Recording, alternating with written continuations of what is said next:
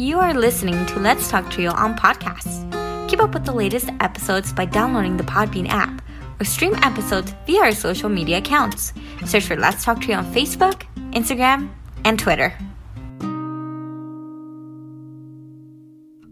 This episode is sponsored by Student Access. Student Access, the leader in Trio software. Student Access is an online database solution that allows Trio programs to track their students' information, connect with students by text messages, streamline the APR, and work from anywhere, all online, with automatic updates for changes from the Department of Education. Their technical support team includes former Trio staff and has over 50 years of combined experience working with Trio. Make it easier to focus on your priority, the students. For more information and to request a free demo, visit their website at www.studentaccess.com or call them toll-free at 1-800-801-1232. That website again is www.studentaccess.com or 1-800-801-1232. Be sure to share your favorite episodes on your social media by tapping that share button. This is a great way to support the podcast. Now here's your host, Juan Rivas. Thank you, Amelia, for that wonderful introduction. Hello, listener, and welcome to another episode of Let's Talk Trio. I am your host, Juan Rivas. In today's episode, we have Dekendrick Murray, who is a four-time Trio alum with Talent Search, Upward Bound Math Science, Student Support Services, and the Trio McNair program. Dekendrick is on the podcast to talk about his educational journey, his various Trio experiences, and some insight into persistence in education. A huge thanks to our sponsors, Angelica Villalpando, Rosario O'Reilly, Dr. Ryan Barone, Dr. Jamie Motley, Jaded Electronics, Angelica Valdez, TrioJoblist.com, and Student Access. Thank you all so much for your continued support of this podcast. You too can be a sponsor of the Let's Talk Trio podcast. Head on over to Patreon and search for Let's Talk Trio. Choose one of 4 patron levels. You can support this podcast for as little as $1 a month. $1 a month goes a long way in supporting this podcast. If you own a business and would like to advertise on Let's Talk Trio, connect with us via email at letstalktrio@gmail.com. Again, that email is letstalktrio@gmail.com. If you would like to nominate a participant, staff, or alumni to be on the podcast, send us an email at letstalktrio@gmail.com. That email again is letstalktrio@gmail.com. Again, a great episode featuring Dekendrick Murray. We had a bunch of great laughs, great conversation, and just a great discussion overall. Dekendrick, thank you so much. Sit back, relax, and enjoy this episode.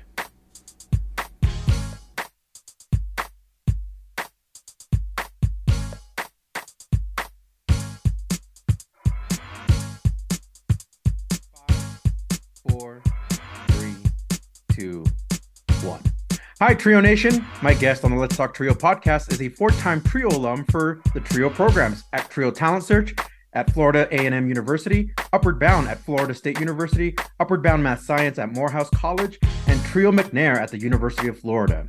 He holds a Master of Science in Instructional Leadership and Organizational Development from Jacksonville University and a Bachelor of Science in Family, Youth, and Community Sciences from the University of Florida. He currently serves as the Executive Director for Student Access and Success at North Carolina Central University. Our guest received the Florida Trio Achiever Award in 2018 and has remained professionally active within the Trio community. In his time off, our guest enjoys songwriting, the gym, hanging out with his wife Sabrine, and their daughter Kendall. Welcome to the podcast, Dekendrick Murray. Dekendrick, welcome. Thank you, man. Thank you. I'm so excited to be here today. I'm so excited to be connecting with you. So glad to have you on. How are you?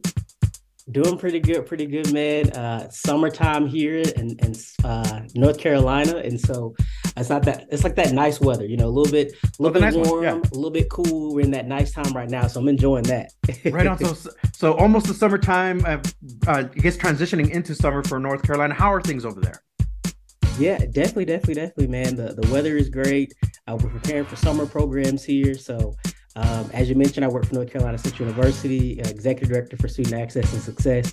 And so we have the luxury of overseeing our two upward bound programs, in addition to our TRIO SSS disability program and student accessibility services. And right now we're gearing up for all of our summer programs. So we're hot in the moment right now. Wow.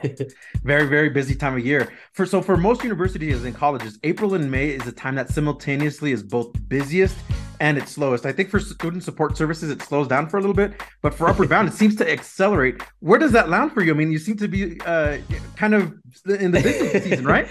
Yeah, man. I'm a little bit of both places right now. I'm slowed down a little bit, but also gearing up for our upper bounders to get on campus. They'll be on campus starting June 25th that week. So we're gearing up for that. And with our SSS program, as you said, it's kind of slowed down. So, our students are nice. They're getting ready for summer internships and going back home and all that kind of good stuff. Mm-hmm. So that's been pretty fun. But now we're in that middle gear. So super excited, though. My team and I are actually doing an in-service training next week. So we're going to be doing some professional development, getting away from campus a little bit so that we can kind of focus and reset and just prepare for summer at its finest. Absolutely. That's awesome. So those in-services that you're talking about, is that usually a good time to disconnect from the university and get to kind of feel the team a little bit more, like where they're at? Definitely. We get a chance to kind of discuss, some of our highs, some of our lows, and as well as just get to know each other personally. I'm really big on team building and engagement and stuff like that. So, we're learning about each other's families. I don't know if you've ever seen Wild and Out, but there's like this one song that they do like at the family reunion, who we're introducing. And so we're doing activities like that so we can build that sense of community. We're talking and we're having those hard conversations like, hey, maybe I hit the mark here, maybe I didn't hit the mark there. And we're also just kind of planning out our calendar for the upcoming year. As we've kind of expanded in programs, we strive to be really strategic in what we're doing and how can we cross collaborate, and how can we bring in other campus partners to kind of support us. So it's a truly a good time. We'll be doing that for about 3 days. So we're super excited about that. Wonderful. What is something that you're very proud to have accomplished this semester or so far this year? Personal or professional? Yeah, definitely. So I'll give you two. I would say one from the professional standpoint is so this year. So fun fact, at North Carolina State University, we created a conference. It's called the TRIO Student Access and Success Conference. Oh, interesting. And so we created it maybe about 2 years ago, really to, provide student development opportunities for, our different TRIO colleagues throughout the nation, as well as locally and different things like that. Mm-hmm. Our first conference, we had about 59 attendees, but this year's conference had over 230 people in attendance. Wow. And so, that was like a major accomplishment for our team. Just really seeing the hard work of promoting and interacting, and even having some schools come back from last year, to come back and bring new students for this year. So that was really, really exciting as well, too. And then, of course, receiving those Upward Bound grants this year, I spent a lot of late nights working, me and my team grinding and different things and stuff like that. So to see those kind of pay off, and, we brought $2.87 million to the university. That was really, really, really a highlight of this year. And then I would say personally for me, one of my personal biggest highlights is I think that I've become more consistent in the gym. so I'm one of those kind of people where I set out lots of goals and not lots of ambitions, but lots of goals concerning my ambitions and different things like that. Yeah. And so one of the ones on my list that I kept not meeting the mark on was going to the gym consistently. I just want to be at the gym. It's a few days a week. Just kind of have something going in my life. And so this year I've been so much more consistent than in any other year. And it's been really, really, really exciting kind of seeing myself on the journey because I went from, again, not going to a gym at all to, getting the membership at the YMCA and all that kind of stuff and just loving it, man. So just going there, put on my headphones and just zone out a little bit. Yeah. And it honestly kind of helps to just balance life, between, all the awesome work for NCCU, balancing home and different things and stuff like that. So it's kind of like this extra little niche of mine that I can just kind of go into my little personal space. So that would definitely be my personal accomplishment. Dekendrick, that's amazing. And you're going to have to either lend me some of that energy because I've been intending to go to the gym, but I keep psyching myself out or not going. So send some energy this way. Look, I got you, man. I'm telling you. And it's like this journey, man, because there's some days where I'm just like, oh yes, super easy, feel good, feel motivated, let's go. Mm-hmm. There's other days it's like, today was a long day. Mm-hmm. We should, Mm-hmm. you Yeah. deserve this break, Kendrick. You deserve to go sit home Yeah. and get your chips and Mm. cuddle up with your wife and watch Married at First Sight or something. Yeah. Like you deserve it. Absolutely. um, yeah, and some weeks are really good, some weeks are, growing. But like I said, this year has been such a great wavelength compared to previous years. So I'm just like, man, if I can keep that up and just really stick to it, I can really kind of get myself in the shape that I want to be in. So That's wonderful. Dekendrick, that's I awesome. I joke with my staff and say it's a hot dad summer. So Well, hats off to you, my friend. I think that's awesome, setting out your goals and accomplishing them. So I'm gonna actually now kind of give an inverse question of what goal do you have yet to accomplish or is in your radar that you're like, I really want to get to that goal? Yeah, so I would say personally, one of the goals that I'm really super excited that I would love to accomplish is I really want to be a homeowner one day. A homeowner, yeah. Like a homeowner and not just like a homeowner, but multiple homes. I'd love to be able to have rental properties and different things and stuff of that nature. So that would be like a personal goal that I have yet to accomplish yet. And Hmm. then I would say a professional one. So I recently got accepted into a doctoral program.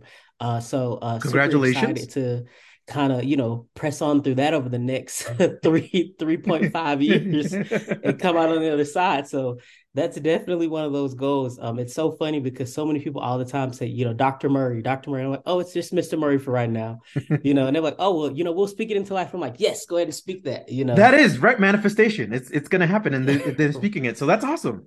Yeah, What was? Yeah, and I believe life and death in the power of the tongue. So, as a believer, I'm like, hey, go ahead, speak that. I declare and absolutely. decree it. And so, that's one of those goals that I'm super excited about, and just super excited for the journey. As a person who has accessibility needs, I plan to get involved with the student disability office at the university. I plan to take advantage of all the resources out there as a higher education professional, just in general myself. And so, it's really one of those exciting things that, man, I think once I get to the end of it, it's going to be like, wow, you did it, Absolutely. Joe. Absolutely. Like you did it. Absolutely. What is it? So what is something that you hope to gain from getting a doctoral degree? Definitely, man. So my program specifically, so shout out to Liberty University.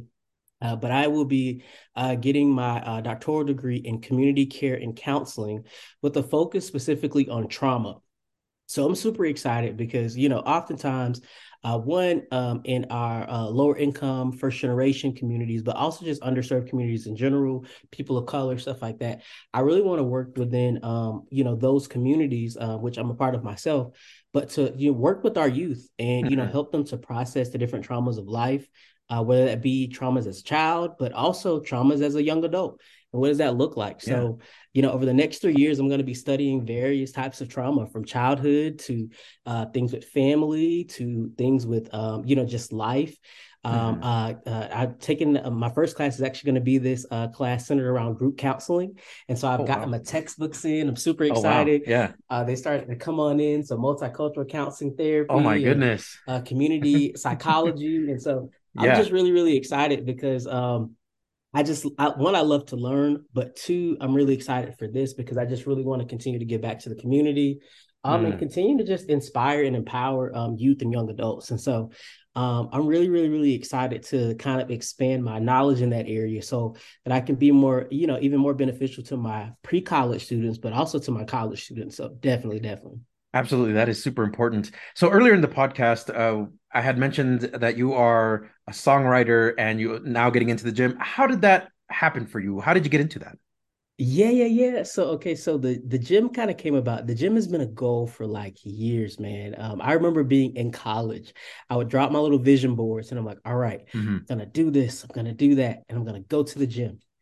And the gym, like I said, for years, so many years, it was never getting done. I would accomplish everything on the list except for the gym. So I said, you know what, something has to shift. And another part of it was just generally health. On a personal note, my grandfather actually passed away at 35 years old from a heart attack. Oh, I'm sorry to hear that. And yeah, and so I'm just turned 31 in December of last year, and so I aspire to live a pretty long life, and so I just want to make sure that I'm taking care of myself, my health, and just optimizing. And so I started to kind of put a focus there. I have a little one. My daughter's 4 years old. She'll be 5 this summer. Oh, And so, I want to see her grow old and see her get married and see her go to college and, all these kind of things. And I want to grow with my wife, I want that absolutely. notebook love, where we just both go and pass away together at the end of life. I love that aspiration. I love that. Yes. And so I'm like, how can I do some of the natural things right to kind of work on that? So that's how that piece kind of came about. And Okay. then songwriting, man. So fun fact, my mom raised me, my two sisters, and my three cousins in a 3-bedroom trailer, $28,000. So shout out to now Dr. Tracy Daniels. So she's now a Oh, doctor. that's So shout out to my amazing. mom. So she went to school, ended up starting school while I was in high school. She started her bachelor's degree.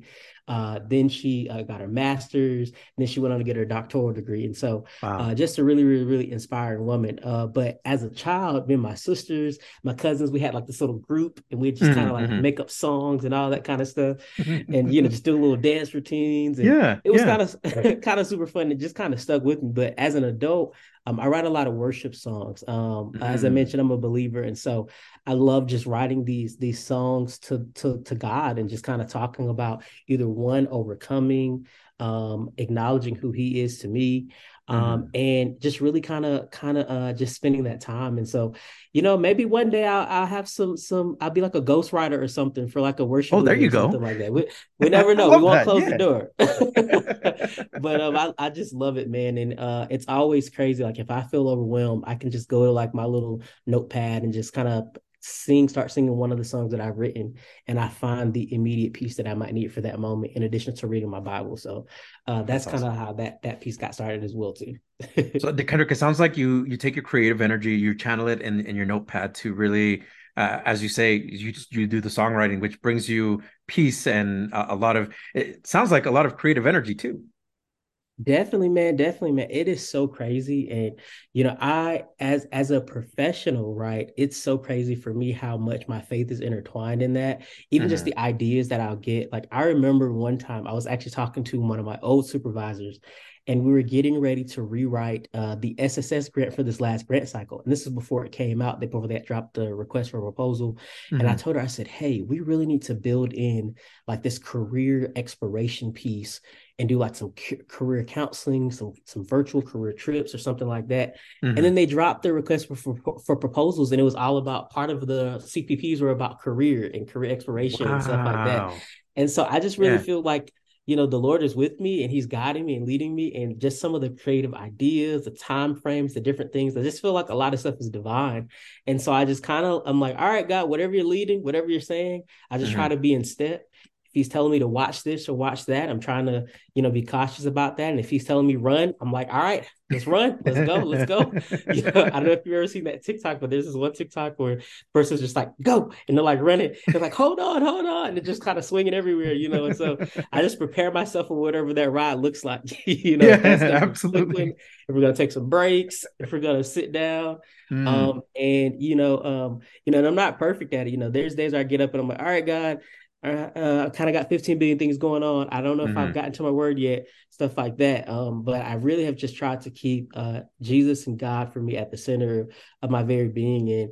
And as I've done that, man, just the amount of peace, the amount of joy, and just the amount of confidence that doesn't have to do with anything for me. Hmm. I just trust in Him. So it's That's definitely been amazing. helpful.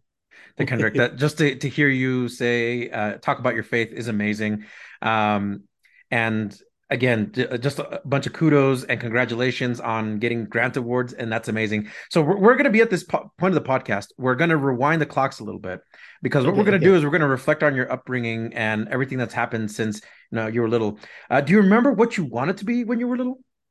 Oh my gosh, dude, I remember so clearly. So I literally told my wife this. So when I was about well, I had to be in middle school.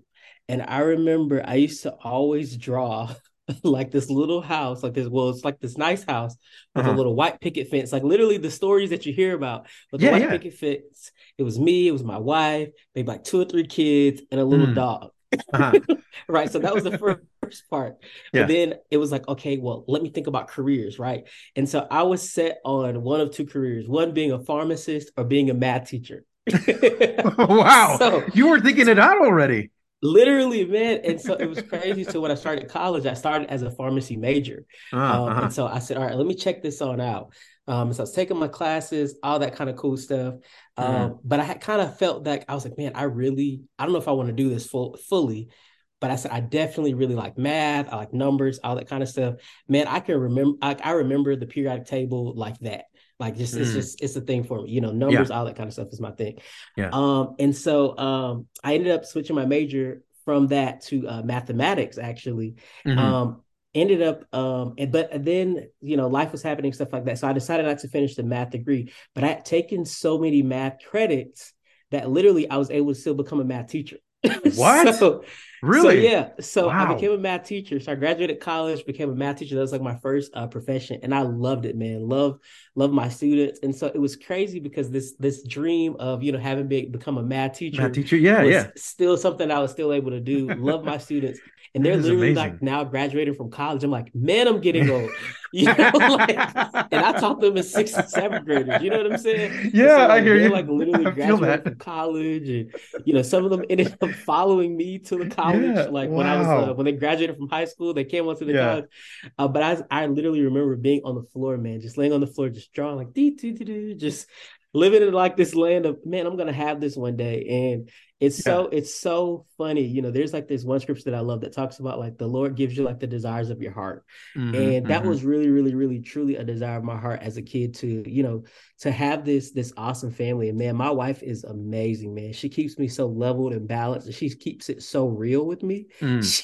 She does not let me slide, And but it's that love that you need, and it keeps you Absolutely. tightened and keeps you moving forward. And she's so supportive. I actually ended up in trio, like working full time because of her. So, like I said, Oh, I was a really? teacher. Yeah, so I was a teacher. I was Okay. teaching math and loving it, loving my students and stuff like that. And then a full time position came open at Jacksonville University. Mm-hmm. To be the first position was actually an academic advisor. And Mm-hmm. at that time, she said, "You should go for it."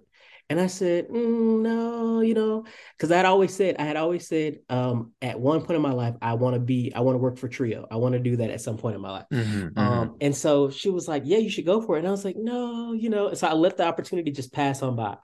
And then ironically, within the next 4 months, another opportunity at that same university came open, and it was a program coordinator position. And she was like, "Dude, you should go for it. You've been talking about this. You're Mm-hmm. so passionate about Trio. You're an alum, stuff like that." And so it's like, but it's going to be a pay cut, And at that time, I was a teacher. I was only making like 39,000 anyway. And so I'm like, like, Right. lady, we need all the funds that we can get. And it was gonna drop me to like literally like 30, 31, 32,000 or something like that. Yeah. Yeah. Yeah. And so I'm like, yeah, she's like, but this is what you want to do, invest in yourself, like take the time. And so I jumped out there on faith with her supporting me, and ended up taking on the role, gained so much from that role, moved to becoming a case manager at our community college there, and then an Mm-hmm. assistant director, and now then a director, and now an executive director. And so it pays to listen to your It significant really other. So if does. you are married out there, listen to your spouse. There you go. They have great Great wisdom. advice. Great advice, right? And Awesome even if you're advice. not married, listen to your spouse. They may give you some good advice. But two, like trust your process, and it may look different than you originally thought it was going to look. Like I said, it was just a faith jump. And that faith Mm-hmm. jump turned into, this and that, and so many different lived experiences. And taking like my first plane ride with Trio in college. I took my first plane ride in college, but then also getting a chance as a professional to go back to DC and lobby and all these different things. So it's like, just take those faith jumps, man. And that's kind of Absolutely. like what I ended up doing. Thanks to my wife. So shout out to you, Sabrina. Love you. Oh, that's amazing. Who had the greatest influence on you while you were in school, whether elementary, middle school, high school, college? Yes, yes, yes. Oh my gosh, man. A few fun facts. When I grew up as a kid, so my mom, like I said, my mom raised me, my two sisters and three cousins. Later developed this awesome relationship with my dad. So shout out to him. But throughout my life, I felt like the Lord always placed these key like male father figures there to kind of like get me through the different seasons. Like I remember being in elementary school and our principal just took like a liking to supporting me and giving me Mm, advice and different things and stuff like that. hmm And just kind of championing me. And that was super awesome too. Even in middle school, having, mentor figures there and stuff like that. And then in high school, I'll never forget Calvin Robinson. If you ever listen to this, he was our mathematics teacher. So again, I think that's also where that love of math, he kept it going. But I was part of this thing called Men of Distinction. And so mm, it was all about male development. We'd meet hmm after school. We'd have real conversations about what is it like to be a male. What is it? What are the different challenges that you may encounter? What are the different things that you need to be prepared for? And then we'd even travel every year. We'd take a trip to. I'll never forget it. We'd go to Memphis, Tennessee every year. hmm Every hmm year we'd go see the MLK, the site where MLK was unfortunately shot down. We see the different museums in the area, and then we'd always travel up to Little Rock, Arkansas, where Oh, wow. the segregation, the Yeah. Little Rock Nine, and Hmm the first integrated high school, and so we'd go there every single year. And one of the things that I appreciated was that it kind of just instilled these strong values, right? These values for service and community and giving back. Because on that trip, we'd also always go to St. Jude's Hospital. So that was always a Wow. part of the trip too, and we do some community service. And so as a high schooler, in the moment you may not have thought about, man, like all these different life lessons that you're being taught. But as an adult, like I can reflect on that and see that, like, man, that was really a crucial part of my childhood, Mm, growing up and kind of experiencing that. So hmm definitely shout out to Dr. Calvin Robinson for that, because it definitely created, and I guess for me, that greater sense of community, service, and engagement. And then lastly, I definitely have to give a shout out to the trio people in my area that really, like, oh my gosh, they like nurtured and supported, and they were right there with my mom and my grandma and my family, just really supporting me there. So Dr. Angela Coleman, who is like literally like my boss's boss now, vice chancellor of student affairs at North Carolina Central University, mm-hmm. Miss Levia Wiley Jackson, Mr. Robert Gaines, and then Mr. Charlie Davis, of course. But these were like my trio, and Mr. Michael Maxwell. Cannot forget Mr. Michael Maxwell. That's Sayab King right there. But when I was in these trio programs in high school, they were so influential. And hmm then lastly, during my college years, I have to give a shout out to Dr. Samisha Barnes and Dr. Angela Browdy, and Dr. Leslie Pendleton. She's non-trio, but she was all about first generation student success. And so there's just been so many different people throughout my journey that have just kind of like really supported me, advocated for me, and just really helped to steer me in my directions when I was a college student, thinking about my major and what I wanted to finally land on. They were there listening to me. Yeah, Like, yeah, maybe you should look at this. Maybe you should think about that. absolutely. And even as a child, it was that same way, just that constant love and support. And my godmother, oh my gosh, Barbara Reeves, if you ever listen to this, which you probably will not, I'll send it to you just so you can hear this part. Man, she was such a force in my life as a young child, and just hmm really there supporting me. Just really there, just championing me, championing my success, allow me to stay with her for a time period. You know what Oh, I'm wow. saying? Like Yeah. all this just amazing stuff. So definitely some great people in my life. So you had a lot of crucial support, it sounds like, from Definitely, all man. from elementary all the way through college. And like you were talking about, how important that is to be nurtured and to have that support. That's outstanding. No, it is, man. It's so important. And even as if you're a college student listening to this, I encourage you, find your village, even at your colleges. Go and meet your trio staff members, go and meet your first generation student success staff members, go and meet the random tutor person or department Right. director. Right. Find your people, even if it's a faculty member, and don't feel like you have to talk to these people every day. You can talk to them once a week, twice a month, whatever that looks like, but find those people that you can go to and kind of get that support. I always tell our students that, we're kind of like that iPhone when it used to have the home button. Oh yeah. Like life may be happening, but you can just press that home button and come on back to us. We can Right. help you get it figured on out. Very good. I Don't like feel that like you're in analogy. it by yourself. Don't feel like, you can't ask the questions that you need when life gets really hard, when you're like, man, I think I'm about to fail this class, but I'm not about to fail this class. Right. Like, just come and get the help, and we can help you figure out if you need to drop it or if you need to keep it. We're gonna always keep it real with you. So Yeah. that's one of the things I say about hired professionals. They keep it real. They're not sugarcoated for you. Right. Oh my So, gosh. but they'll definitely be there to support you. You and I share some similarities in that we both grew up in Trio. So I was Upward Bound in high school Oh, and yay. student support services in college. And you're right on the money. It's those folks that really help with that crucial connection to kind of bring you back. So it brought Definitely. back mega memories of me and you just talking, like my advisor and my Upward Bound director, just kind of like, hey, don't give up on yourself. Like, yes, you had maybe Yes. one bad semester, but let's not give up. Let's keep going, right? That's it, man. That's it. And especially, sometimes we think about being a first generation college student, Oh or yeah. even a low income college student, we can be very independent, Oh and yeah. so, Yeah. we either had to get to college by ourselves, we had to find scholarships by ourselves. Sometimes we've had all these different lived experiences that although we may have had support, it feels like sometimes we're fighting by ourselves sometimes. And so Hmm. Hmm. learning to be like, okay, somebody's here to help me. Yeah. Let me receive that. Or maybe they're not going to Yes. come to me, but maybe I need to go to them, so I hands Yes. down agree with that one. Dekendrick, I mean, and just really quickly, that's the toughest part I had to learn was, uh, when Upward Bound wasn't reaching out, it was me reaching out to Upward Bound and saying, "Hey, Uh-huh, I need help." uh-huh. Like learning, having to just learn that part. Mm-hmm. That was kind of hard. Oh no, it is, man. It's literally that journey, man. And I've had to learn over time, man, because you start to think about the missed opportunities, you start to think Definitely. about, Yes. all those different things. And there's another scripture. I know I'm saying a lot of scripture, but Oh man, no, the you're word good. is You're like good. You're always good. flowing with me. But Yeah. there's this one scripture that also talks about, ask and you shall receive, seek and you shall find, and knock and the door shall be opened. And so I've tried Mm. to apply that principle in my life because literally there's always something out there. There's always an answer to a question. That's There's true. never a dumb question. There's never this. And like, you just ask whatever you need, and you're gonna get some sort of answer.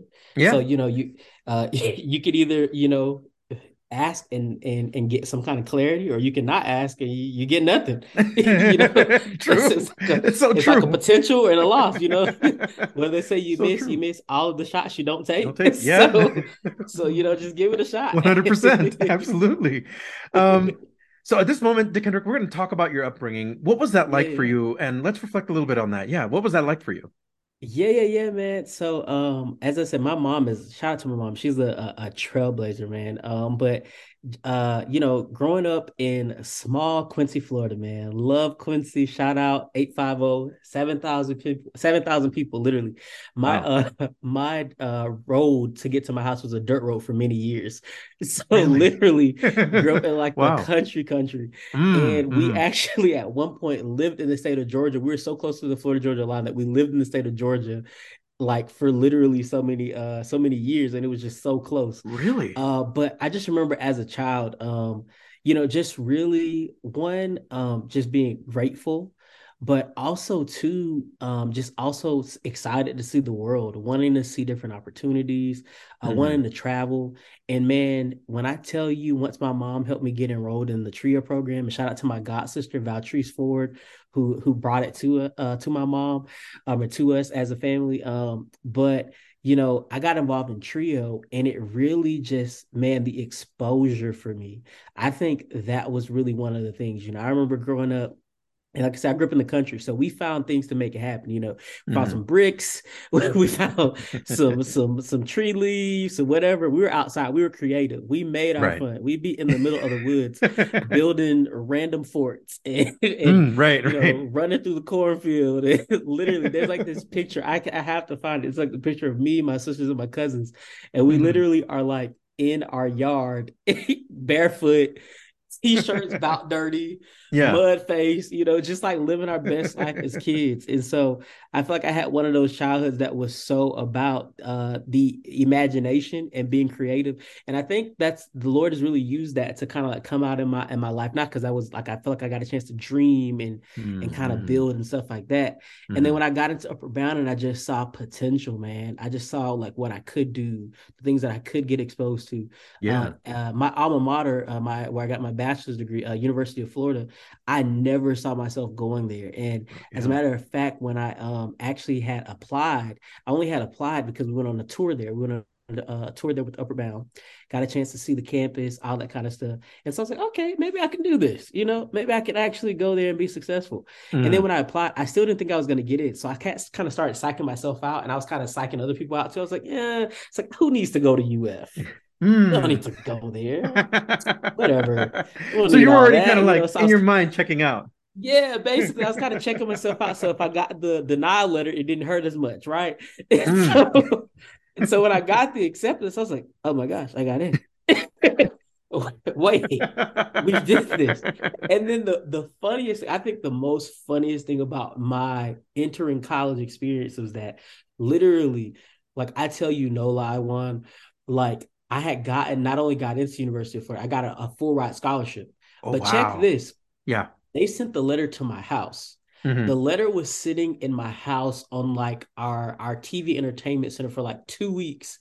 And at that Really? point, I guess we just really weren't checking the mail. People were Yeah. just getting mail out the mailbox because my house was full of people. So Yeah. everybody Yeah. was always touching stuff and all that kind of stuff. And so it was literally just sitting on the TV entertainment. So I'm like, Kendrick Murray. So I opened it. And me and my mom had already talked once I got accepted. We're like, man, well, this would be a great opportunity, but Hmm. we need you to find some scholarship money. Like you Hmm. gotta, we want to make this an easy college experience for you and stuff like that. Yeah. So like, I'm like, all right, well, perfect. We'll figure it out. I was like, my backup plan, I'll go to UWF. They're offering me like more scholarship money. We'll go there. But then I checked the entertainment. So I'm like, wait, what is this? So I open the letter. They're like, yeah, this is a full ride scholarship. I'm like, wait, what? Whoa. And it just Yeah. was sitting there for 2 weeks on my entertainment center. Nobody in the house said nothing. Nobody was like, hey, you got a letter from Oh my University of gosh. Florida. It was just hanging out. so I reached out immediately because, back then computers weren't what they were Oh no. as Yeah. they No. are now, and I grew up in the country, like I said, we're low income. So we didn't have like regular internet access for a while, all that kind of stuff. So I'm calling the phone lines. I'm trying to, find out, I hear logging in the that. portals. Trying to get the money because I'm like, wait, what? Yeah. And so ended up finding I received the Matching Florida Opportunity Scholarship Program. So shout out to MFOS for literally helping to fund, support my college education. Shout out to Office of Academic Support as well too, OAS, and the AIM program, because I did a summer bridge program, and basically they worked with me all 4 years as well too. So just that extra level of support from those two offices, man, truly, truly made a difference in college. But it was like I almost missed it Yeah. because literally there's a deadline that you have to let them know if you're Yeah. coming, all this Yeah. kind of stuff. So like the Lord literally just worked it out. Like, yeah, I don't know what would have happened if I would have missed that. You know what I'm saying? I'm like, what is this random letter for you? I'm sitting on the entertainment center. So. You were destined to find it and still call it in and say, hey, I need this scholarship. Right. And that's where I bet my wife at, man. So it's like, how would that would have missed the opportunity? Missed the college Destiny. sweetheart, man. Destiny. Dekendrick, how would your family describe you? Yeah, I think my family would describe me. And I say this not from my side, but I say this from their eyes. They would call me like presidential or something. They're always talking about Presidential. Whoa. they're always like, you should have run for president or something. I'm like, no, I, that is not an ambition of mine. We are okay here. But I think they're just like super super excited to kind of see me and my journey and different things like Hmm. that. Because like I said, we came from a low income home and different things like that. And so my mom, my sisters, my extended family, they've just kind of seen me just really go out and accomplish my goals and my dreams.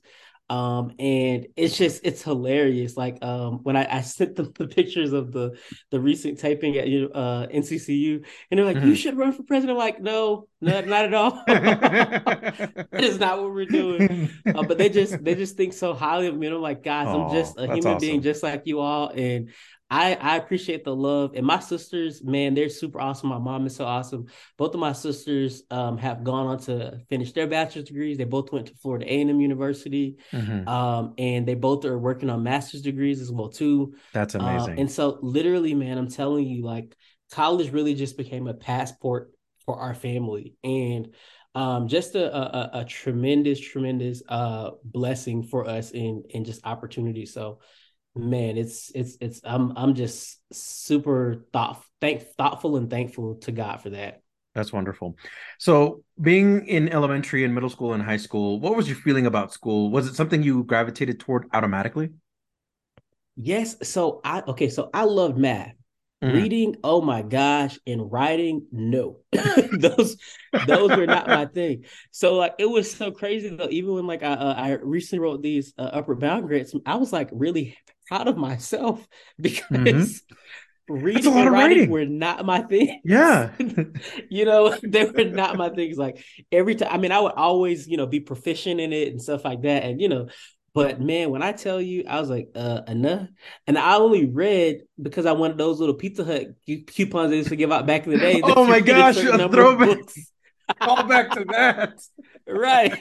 You read a certain number of books, you get the Pizza Hut. Yeah. So I was like, bet my mom's not gonna buy me Pizza Hut. Let me just go ahead and read these books so I can get the Pizza Hut. That's Hey, that's one way to score pizza. Get good food right there. I'm Right. And so I Yeah. built the skill. You built the skill unknowingly. So that's another nugget, guys. Like There you go. sometimes you don't know, just do something. Build the skill. It'll help you in the I, long run. I don't know. I think we're following each other on Instagram, but I saw a recent post, a meme. It said that Pizza Hut should bring back the Pizza Hut per book or get a pizza Hmm. personal pan pizza per book for adults. Exactly. I would be right there, man. I'm telling you. I'll be all over it. But literally, man, that's totally it. And I just remember, literally growing up, and I'm like, can do without this reading stuff. But they said pizza. I was like, oh, bet we're gonna read these books. We're gonna be accelerated reader. That's what it's There you called back in the day. go. We're gonna get Mm, these book points.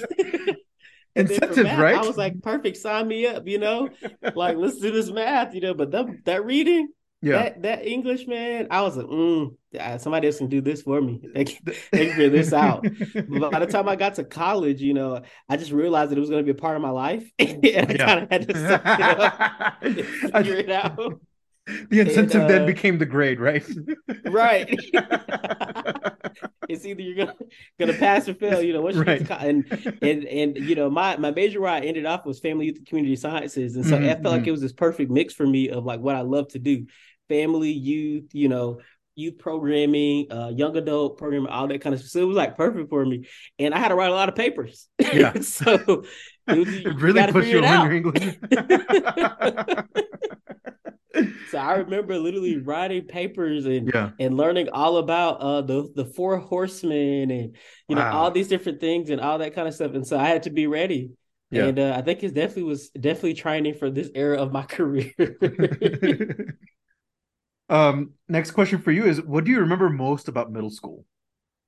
Oh my gosh. So middle school in particular, Hmm. man. So I remember, okay, this is probably not like a fan favorite for some, but my sister and my cousin, they are like, oh my gosh, when I tell you they have had my back for forever. Mm. And they're literally, I was like the only male in our house, but they Hmm. really just felt this urge to protect me. And they were younger than Oh. me. And so I remember, I never forget. I had to be in seventh grade. I was Uh-huh. either in seventh or eighth grade because they were new to like high school or new to the middle school.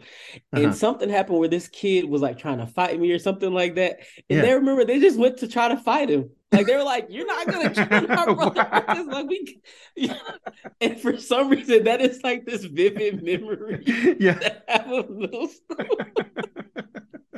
That and Wow. that science class and science class doing something Yeah. with mold. I haven't we Oh. we made like these little mold I think we were trying to see, I guess, what how long it takes something to mold, and then like Yeah, yeah, yeah. studying like the fungi and all that kind of stuff. So we Uh-huh. took like a whole bunch of like random items like chips and honey buns and all this kind of stuff, and everybody had to create like these little petri dishes where they literally let it mold for like half of the Oh my God. semester, so that you can go back and look and see Yeah. what is the.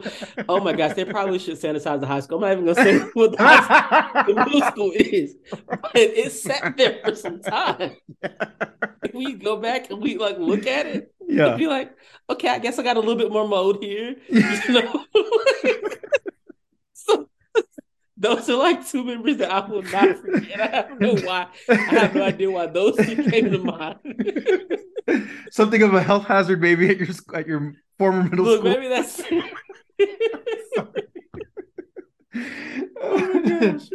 Oh my goodness. Dekendrick, so how did you learn about the Trio Talent Search program? How did that come about for you? Yeah. So, okay. So I remember being in middle school. So that's when I joined Talent Search. I was in middle school, and I was a part of what do you call it? The Beta Club, which is kind of like What one is of that? those honor society deals or something Oh, like okay, that. okay. And they had I believe they had brought it up about college, college opportunities, different things and stuff like that. And I remember they would literally pick us up from the school, and they would bus us over to Florida A&M University. So shout out to Hmm. FAMU.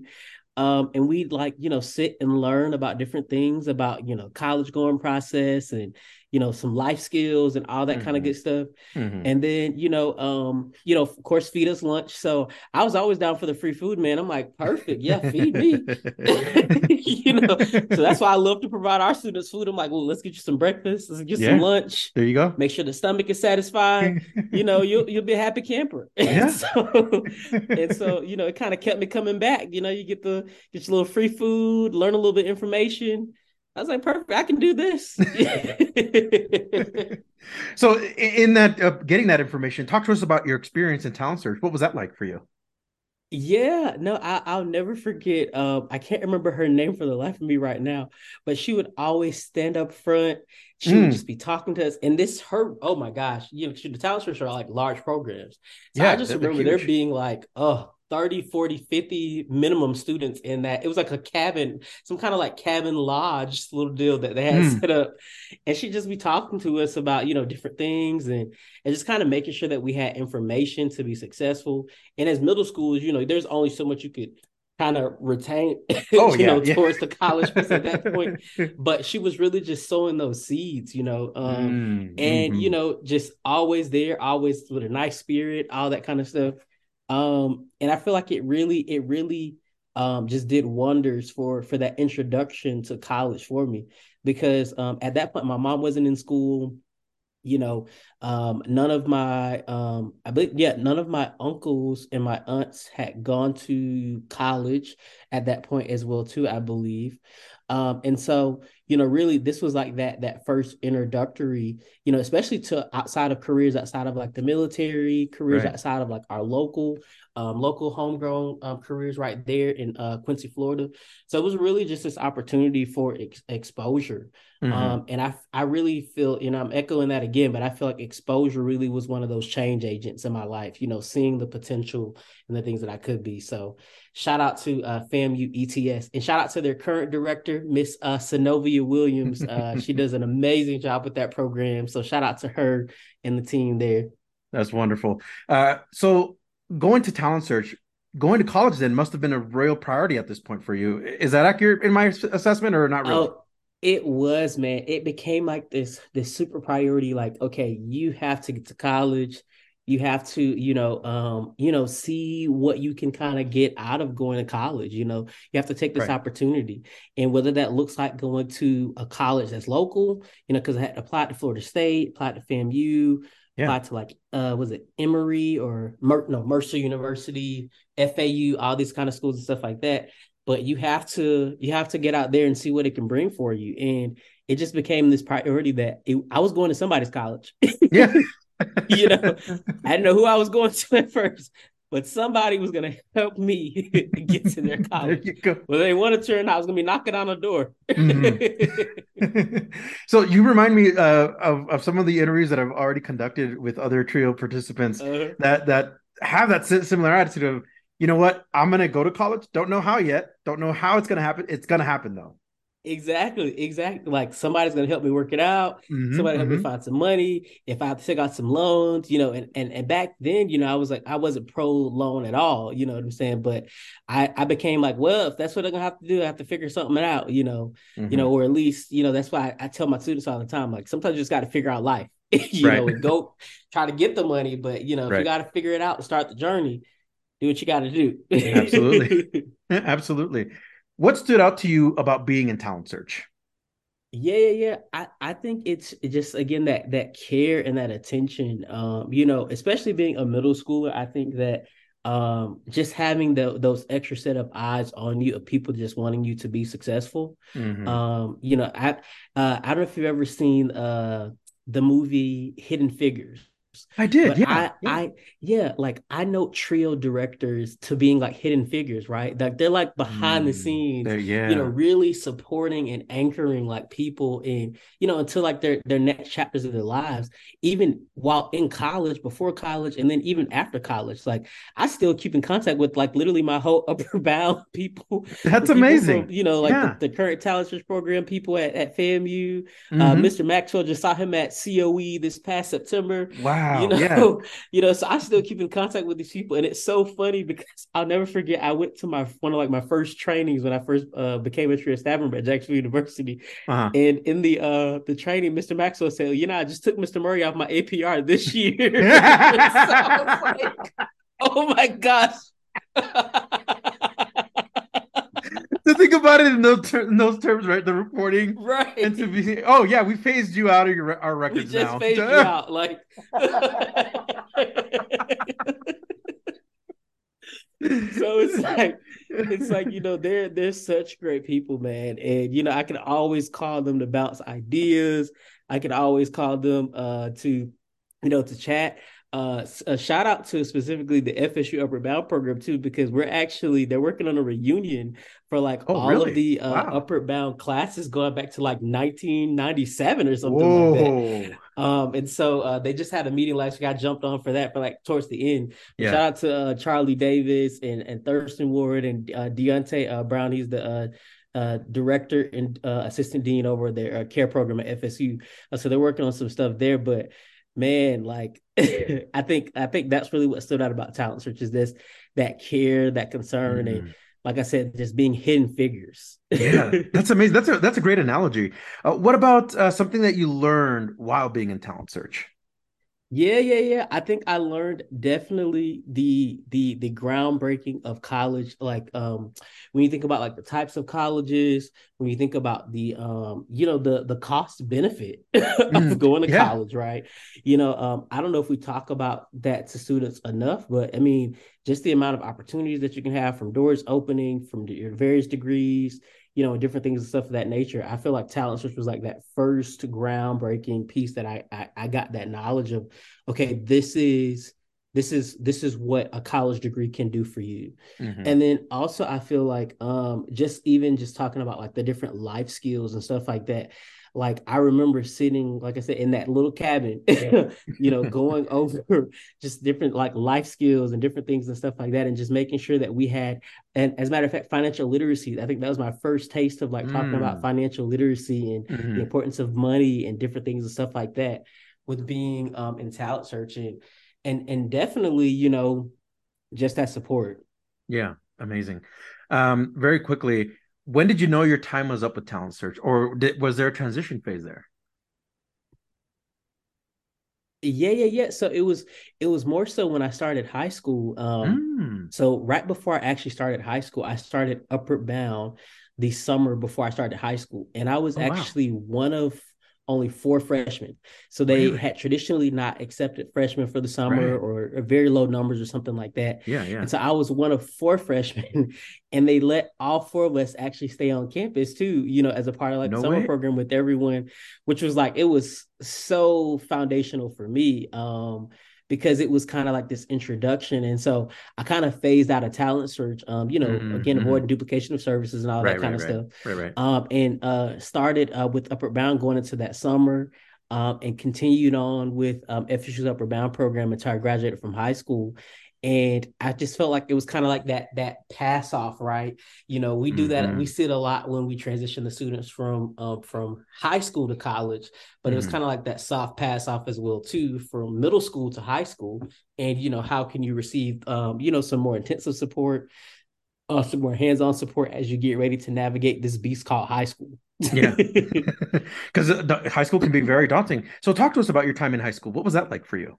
Yeah, man. So I remember, man, high school was like one of those things where if it wasn't for the additional support of Upper Bound, I feel like I could have easily gotten lost in the Mm-hmm. midst Mm-hmm. of it. I remember being a freshman and it just feeling a little bit overwhelming first getting there.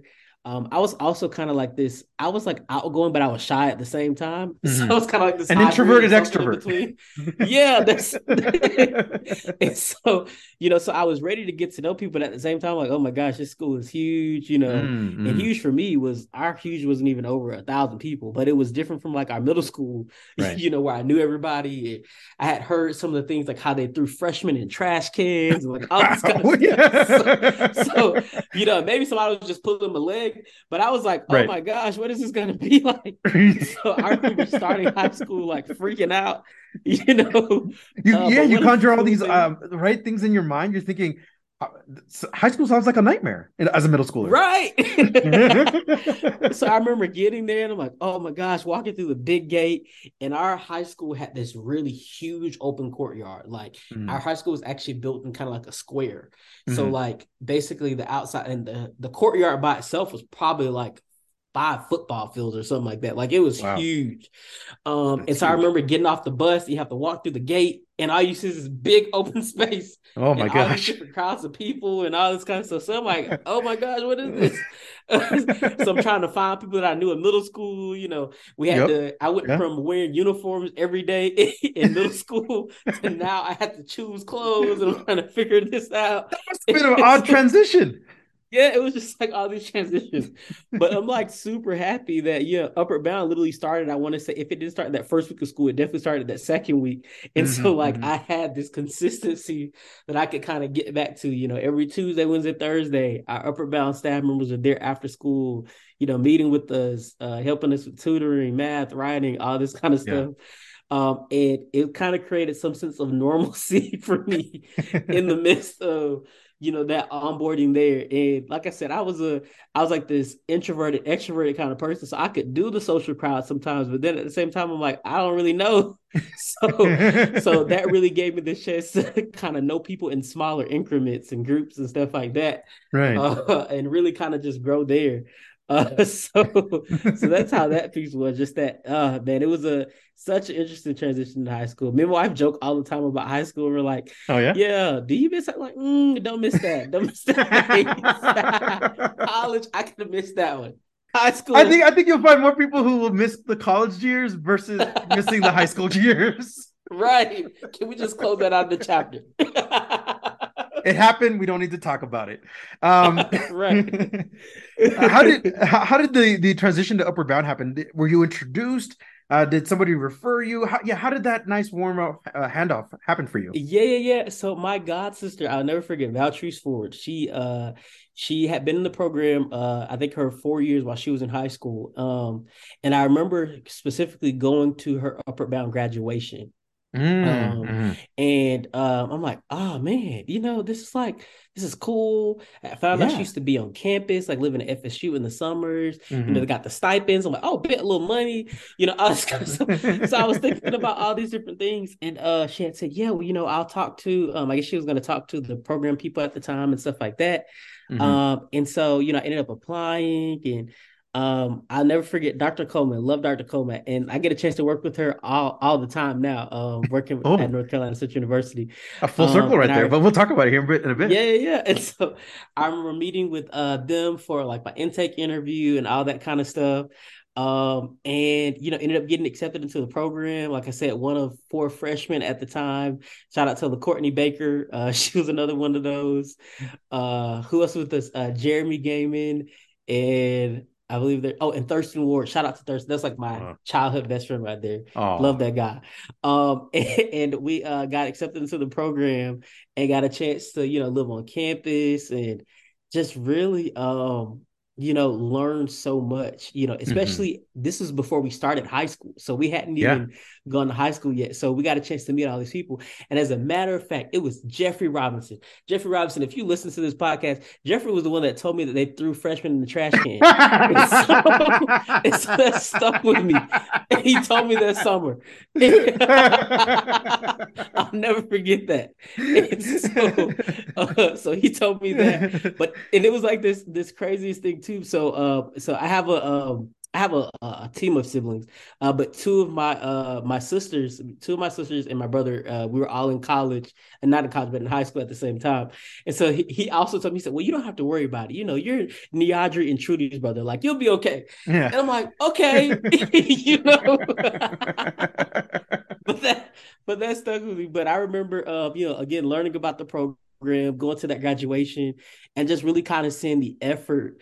As especially as a coming from middle school, I just really saw I could see that they loved on their students. And at that Mm-hmm. time, I probably wouldn't have had the words to describe it. It just felt like there was something familiar there, like there was this Hmm. support there. And then getting a chance to know them like throughout the years, man. Like, I literally wrote my college essay up for the University of Florida about the Upward Bound program Oh, and wow. how it had just been like such a force in my life growing up, and my high school career, and just really kind of supporting me, and how they had just been such great parental figures, mentors, coaches. They still write some of my letters of recommendation today. That's So, amazing. Yeah. just really great people to that really just cared and supported me in my journey. And so yeah, that I felt like I was just drawn to that energy, and like I said, I hadn't Ah. fully gotten to know them yet, but I was so drawn to that. I like, so that was going to be my next question of what drew you to that, but I really love how you already answered it, because that energy, when you notice it about the caring about the student and caring about their next steps, that's awesome and amazing. So I'll ask this question instead. Talk to us Mhm. about your experience with the Upward Bound program and what memory stands out the most for you.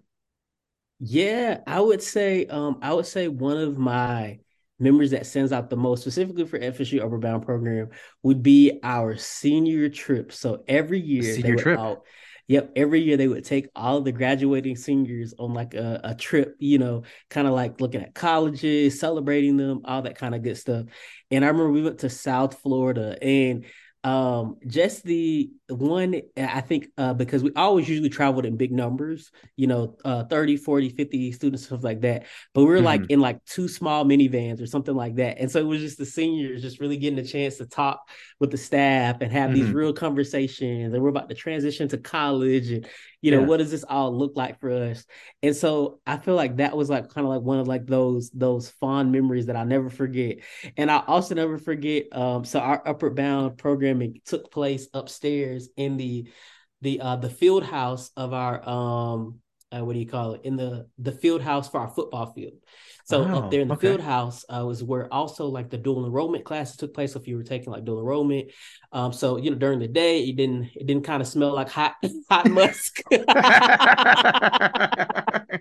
but but I would never forget the faint smell of musk sometimes when coming up there for tutoring and different things and stuff like that. But also just the time and attention the team dedicated, man. I mean, we used to sit back there, run those computers rampant, applying for schools, applying for Hmm. scholarships, literally applying for jobs, trying to find a little bit of everything. And they literally held our feet to the fire, man. Wow. Like, Yeah. if you did not if you did not do your scholarships, if you did not do your college applications, if you did not show up, do not expect that stipend. Oh. And I saw some people stipend on the lower side because that participation matters. Oh So no. imagine Yeah. everybody else getting their $40 for the month and your check look like 25 cents. You like, No. maybe I should show up for it. And Incentive to show so up. Yeah. And so, I learned the value of literally hard work before I had my Hmm. first job, because they were really training us up like, hey, you got to show up, you got to be invested. And I take Yeah, that same approach with my students, you got to show up, you got to be invested, you got to, be absolutely. committed to your access, right? For you to be able to access these things, but to your overall success. And so I'll never forget, like I said, I'll never forget that smell once sometimes. And I'll never forget, just the time and attention of our staff really to just support us, man. That's awesome. So, in high school, students typically begin to narrow down their list of preferred colleges and universities. What colleges were making your list at this point in your career in high school? Yeah, definitely, definitely, definitely. So I applied to 6 colleges: University of Florida, Florida Atlantic University, University of West Florida, Mercer University, Florida A&M University, and then Florida State. Oh, actually 7, because I applied to Clark Atlanta as well too. And so because when I was also in high school and up in the FSU Upward Bound program, I had a chance to travel 2 summers to Morehouse College for the Upward Bound Regional Institute. And so that was just a super duper cool experience. So that's where I got a chance to meet Mr. Michael Maxwell. So shout out to him. He was the director at that time then. But I remember basically when I applied to colleges, I said, I definitely want to apply to one of the schools in Atlanta. I didn't particularly want to go to Morehouse at that time, but I said I definitely still want to go to the AUC, be in that area and stuff like that. And so those are the schools that made my list. I think I got into every school except for Mercer. So Hmm. shame on you, Mercer. No, I'm kidding. and and I think that I got a request from, I think it was like Florida A&M for like an additional a letter or something like that, for a letter of recommendation, but I never submitted it. Yeah. So shame on you too, Florida A&M. No, I'm kidding. But um, but but shout out to them as well too. I love the admissions, enrollment, and engagement process. So shout out to all of the schools. But those are the schools that were on my list. I had a ping for pharmacy, as I mentioned, and Hmm. then that Hmm. background for mathematics. I just knew I had a love for math, and so most of those schools had good pharmacy programs and or math programs and different things like that. And I saw myself joining the ranks of one of them. Right on. Awesome. How did Trio Upward Bound help you prepare for this college journey? You shared a little bit about what they did to help you with tutoring, running those computers down to the ground when you needed to find for scholarships. But in what other ways did they help you prepare for your college journey? No, definitely, definitely, definitely. I mean, I will never forget our annual college tours, man. Going to see those various schools throughout the state, from going to South Florida, seeing FMU and UM and all those different schools, to even seeing other schools, Yeah. Yeah. and like in other parts of the state, other schools in like Atlanta and all these different schools. So I feel like I just got a chance to explore. And I'll never forget, at the end of every trip, Mr. Charlie would stand in the front. He'd have his little megaphone or the little thing from the charter bus, and he'd be Uh-huh. asking us questions like, "What did we learn? What is That's awesome. what is this? What is their enrollment number? Or what is this? Or da, da, da, all these little random facts. And you can win some candy or something, by answering the question. So I'm like, bet, like I remember that, I can answer that one. And Yeah. I took that same thing for my students, and for my college students, I actually like will do a little one up for it. So like I may offer like some money. Like I'm like, hey, hit a little cash, you can Wow. tell me what this is or something like that. So they Yeah. always love that. For my upward bound students, one of the things that we always do is we will always offer raffle off some money too, but we also incorporate this part where they have to take lots of pictures. So they have to show Ooh. us that they've been engaged during the trip. They'll Ah, submit video that's testimonials, so creative. and so just kind of like getting them to be a part of the process. So because I mean they're gonna take pictures anyway, Yeah. so we might as well That's document a great this. way to do it. We might as well make this fun and engaging. And I definitely have to give a shout out to Mr. Tommy Walls and COE, the National Trio Honor Society Trio Alumni Association, as well as COE, because when we had our Trio Student Access Conference, I had decided I was going to give away $50 to the person who was the most engaged at the conference. And then Hmm. Tommy said, "Well, not only will I double that, So I not only will I give you $50, but I'll give 100. So he gave 100. So What? we're able to give a student $150 Whoa! at the end of that conference. And so, just Nice. those pieces of student engagement are like super, super, super important. And so I feel like Absolutely. they really did that a lot, trying to find ways to engage us, keep us interacted and just keeping their programs innovative. I never forget, we'd have the summer step shows and the pageants and all that kind of stuff, Mhm. getting to know even some of the Greeks on FSU's campus. And I will also never forget being able to do work study as an Upward Bound student at the student union. Oh, wonderful. And so just Wonderful. those pieces then. So when I got to college, I knew what work study was, right? Yeah. It wasn't this foreign thing to me of what is work study. I had already had that experience working those weeks in the summertime to do Right. that work study. So just giving us those tangible experiences like that, allowing us to go throughout the campus, going to classes in the summertime, coming to campus on Saturdays Mhm. sometimes, Mhm. so really, really, really just this intentional programming that really, I mean, it really did shape me. It really helped to shape me. It really gave me lots of Absolutely. advice and lots of wisdom. And yeah, it was fun. Wonderful. um, outside of Upward Bound, how involved did Mhm. you get it with your high school? Yeah, yeah. So in high school, man, I started off on the track team, but that didn't last very long. Love to run, but I was just like, you know what? Okay, we're gonna leave this alone. But I was also really involved in stuff like the student governments and the honor societies and the different things and stuff like that. I didn't do anything like a band or something. My sisters, they did band and all that kind of good stuff, but I didn't do anything like that. But I spent a lot of time in that student government space Oh and wow, student yeah. leadership space and stuff like that. I was our high school class president as well too, and Amazing. so I spent a lot of time in that space there, and just trying to help our fellow classmates plan activities and stay on top. I mean, so you were presidential technically. I guess we'll say that. Look, I'm just not American presidential. I'm sorry. We'll keep working on that, Dekendrick. I think you are presidential material. Can you talk to us about the moment you graduated from high school? Do you recall what that felt like? What was that moment like for you? Yes. Oh my gosh. I definitely remember that moment. And it was it was a profound moment for just it being something that, man, like I had made it. It was my family was there to celebrate. And my dad was there. And so I got a chance to, a little info on my dad. So shout out to my dad, awesome Stanley Murray out there. He lives in Orlando. But around my junior year of high school is when we started to form a relationship. Hmm. And just to kind of have him there was so, it meant so much to me.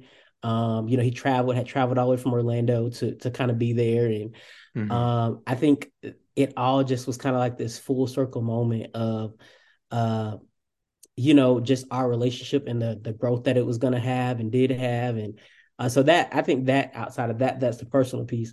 But also I just felt like, man, I can now, I can go and let's go conquer the world a little bit. Let's see what's out Yeah. there. Let's get out of Quincy and, Yeah. go see the world a little bit and find out. Because for my whole life, that's what I had known. I had known, Quincy, Florida, and so this was kind of like a chance to step out, see something new. And I'll never forget. And I didn't learn what this was until I got to college, but fight or flight, Mm. right?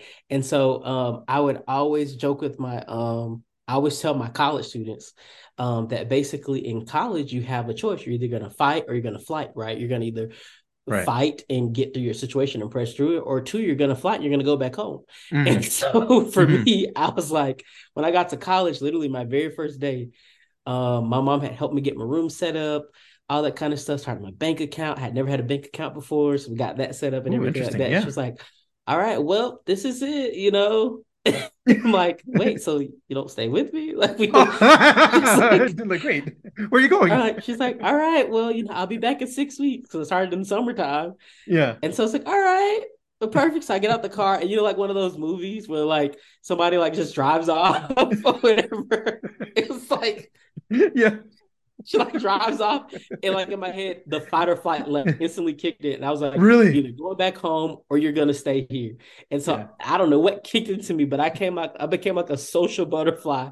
Like right then, I'm going downstairs, I'm You meeting students in adapted. the lobby, and I'm like, Wow. I just was ready for the experience, and I was determined to make the best out of my experience. And it was so funny because my mom came back like 2 weeks later. She was like, "Yeah, we're just in the area. We live like 2 hours away." I'm like, "Lady, you guys are not just in the area. You want to come and see You're me? not It's just passing okay." through. And so, just being able to just navigate the journey with, them and my siblings and Yeah. all that kind of stuff is kind of hilarious. Amazing. Uh, Dekendrick, I know it kind of spoilers already when we did that at the very top of the episode, but what uh college did you end up choosing and why? Yeah. So shout out to the University of Florida in Gainesville, Florida. Go Gators! Woo! And so I ended up choosing the University of Florida largely because at the time the scholarship funding, man, and I'm a first generation low income student. I was, and so it really provided me with this opportunity to receive the financial backing to go to school, and I didn't have to pay for anything. The 2 summers where I took classes and I had to take out loans were by choice. I said, hey, I want to get out on time. I want to do this. I want to do that. And so I Right. decided to take summer classes. And, I racked up about 5K in loans, but that got taken off because shout out to when I became a teacher, they got paid off. There you go. So, Gotta think your way through so that. So that's amazing. Yeah. right. And so because of that, and so I ended up choosing the University of Florida, and man, it was such a great experience for me, largely coming from predominantly black area. It was a culture shock. Hmm. But going to a PWI, but it also really just taught me some life lessons. I learned about different people. I learned about different types of people. My high school only had like 5 white people in it. Like we knew who they all were. Yeah. And so, but going to the University of Florida, like, it's majority, predominantly Hmm. white, and Predominant white so institutions. it Yeah. was like this polar opposite of my upbringing. But one of the things that I enjoyed about it was just the exposure. And just really learning about different races, different ethnicities, but then also even just learning about the different types of black people, and, Really? because for me, like I said, it was a predominantly black area, but mostly everybody was African American. I get Hmm. to the University of Florida, you got Caribbeans, you got Jamaican, Ah. you got Trinidad, you got just a Right. little bit of every piece of the melting pot, and then my Hmm. wife is from like South Florida. So she's from like Margate, Florida. So for her, she's like, oh yeah, this is like the norm for me. I'm like, I've Huh. never heard a black person speak with an accent. What do you mean? Right. Uh, so it was kind of like this new thing for me. And so I'm learning that too. I'm not Yeah. only learning about, other races, I'm learning even about, the African diaspora and what that looks like. And, I Amazing. think that also is what drove me to the Black Student Union and different things of that nature. But really, I just had this experience where I was getting a chance to just learn. And I think on the front end, it was just, hey, this is some good financial backing. This is a dream college. It could really, do some wonders for you and some of the goals that you might have and different things of that Right. nature. And man, it was some work. Shout the UF, man, y'all put people to work. We will say that you earn those degrees. Yeah. And I don't know if you know, but UF actually doesn't give out Fs because F stands for Florida, so we give E's instead. And I never so heard of that. yes, so shout out to no E's being on the transcript, but man, we work for those degrees. So shout There out to the you University of Florida. put it in the work. Put it in the work, Kendrick. That's awesome. What preparations did you make to attend this college? Yeah. So what sort of Yeah, preparation yeah, went yeah. into it? So Yeah. So I graduated number 4 in my class. I think my Amazing. GPA at the time was like a 4.11 or something. So shout out to all these kids now getting 5.0s and 7 I'm point ohs. hearing I'm like, 8.0s, Dekendrick. I'm like, what? right. Like, how do you even get that? But I digress. So I graduated number 4 in my class. And so I would say academically, I was dual enrolled. So I took classes at the local community college. So shout out to TCC, Tallahassee Community College. And I started taking classes there during the beginning of my junior year of high school. And so I got a chance to go into college, one with a good amount of credits to kind of get me Hmm. started, Hmm. from the basic English classes. And, when I was in high school, I think when I took like English 3, I actually took the college version. And so that actually counted for both the high school credit and the college credit. So it gave me kind of like these starting blocks that when I was able to, apply for admission and stuff like that, I did have, these courses kind of on my side. Like I said, a nice GPA, actively involved, doing community service, doing different things and stuff like that. And then really, like I sold my experience for the Upper Bound program and everything that it had given me the chance to kind of do and be exposed to, and stuff like that. So definitely. Wow. Um, did Upward Bound help with any of that preparation? Oh, hands down, man. They were right there, tooth and nail, editing our essays, listening to us whine. I know, they probably got tired of us, so tired of us. But, they were right there with us, coaching us through, telling us, like, hey, yeah, maybe you want to revisit that, maybe you want to tweak how you say that, all that kind of good stuff there.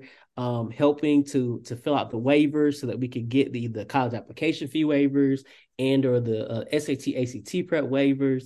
They were like right there tooth and nail supporting it, hands down. Do you remember how you spent your summer before you started college? Oh my gosh. So what did the summer before I started college? Yes. So because I had started college in summer, right before I started at UF, what I ended up doing was I just took some time with my family. I remember I have a Facebook post that comes back, when Facebook does Oh that yeah, year, does that yearly kind of reminder? right, that yearly reminder. And there's this post that is like, well, wrapping up, I'm like, I'm Yeah. about to get up out of this thing. So excited, all this kind of stuff.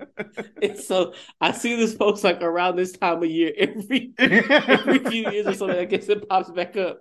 Please tell me you um, repost it. Do you repost it? Do you like share it no, again? it just no, I never reposted. I'm gonna have to repost it one of these years. But it kind of talks about, yes, I'm just ready to go and all this kind of stuff. So just really excited. So was really excited to see the world. And so I really just appreciated starting school in summer though, Hmm. man. When I tell you, I remember the very first day of summer school at the University of Florida. Mm. And I remember going into the library and I immediately turned around and walked back out because Really? I was like, oh my gosh, I just felt overwhelmed. I Oh, don't know what it was about this thing of starting new yeah. things for me that just kind of like just felt overwhelming. But I literally Yeah. remember, and I didn't want to look like a freshman because they told us in like the orientations, like, don't walk around with your campus map all open. You don't want to look like a freshman. Man, when I think about it, people were really sowing these seeds into my life that were not helping. So shame on you people for that.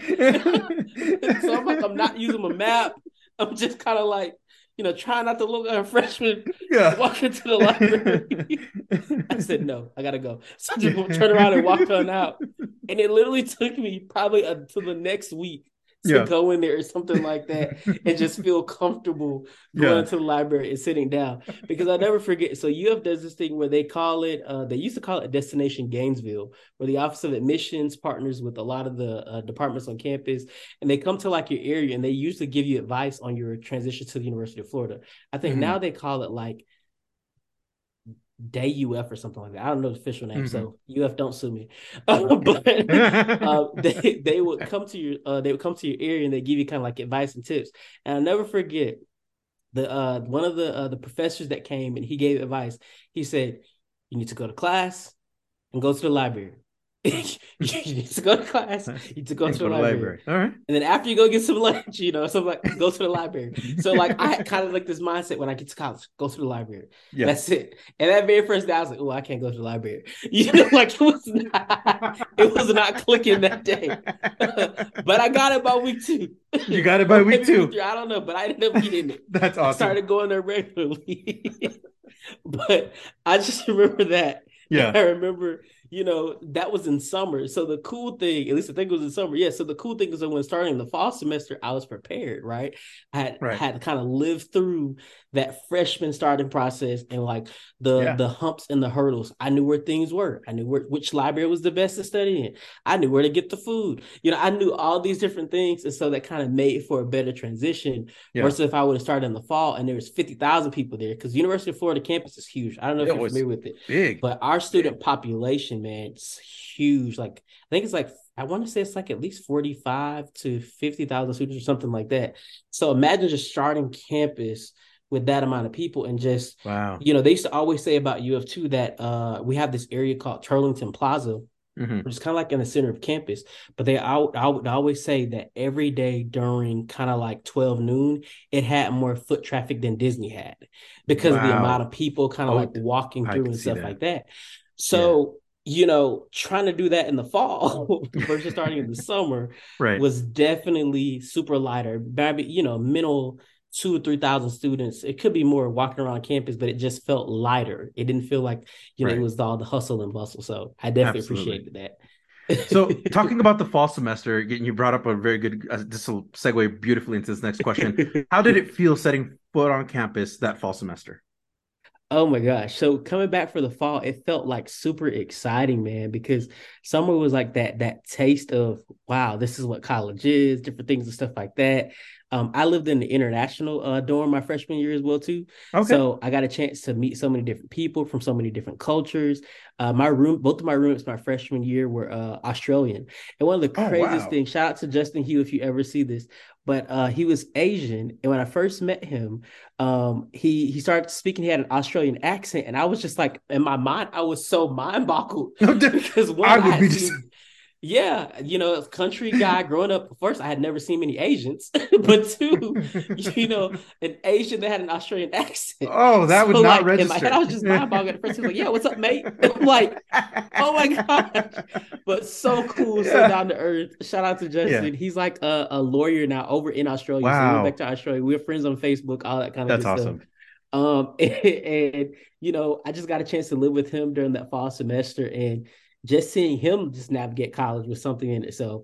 But me, it was just like, man, wow, it's this fresh start. I had Yep. already established some friendships from the Hmm. summer. I had actually met my wife in the summer as well too. Oh, That's wow. one of the stories for another day. The beginning of this. But Well, we're doing a podcast part 2 with Dekendrick. right. And so, just getting a chance to come back to campus, meet all these different people, see people again. It was like this really, really cool experience. And I just felt prepared. I felt prepared to kick That's off the awesome. fall and go into it. And yeah, it was awesome. So, for many first year students, a lot of information is thrown at them at a very, very fast rate.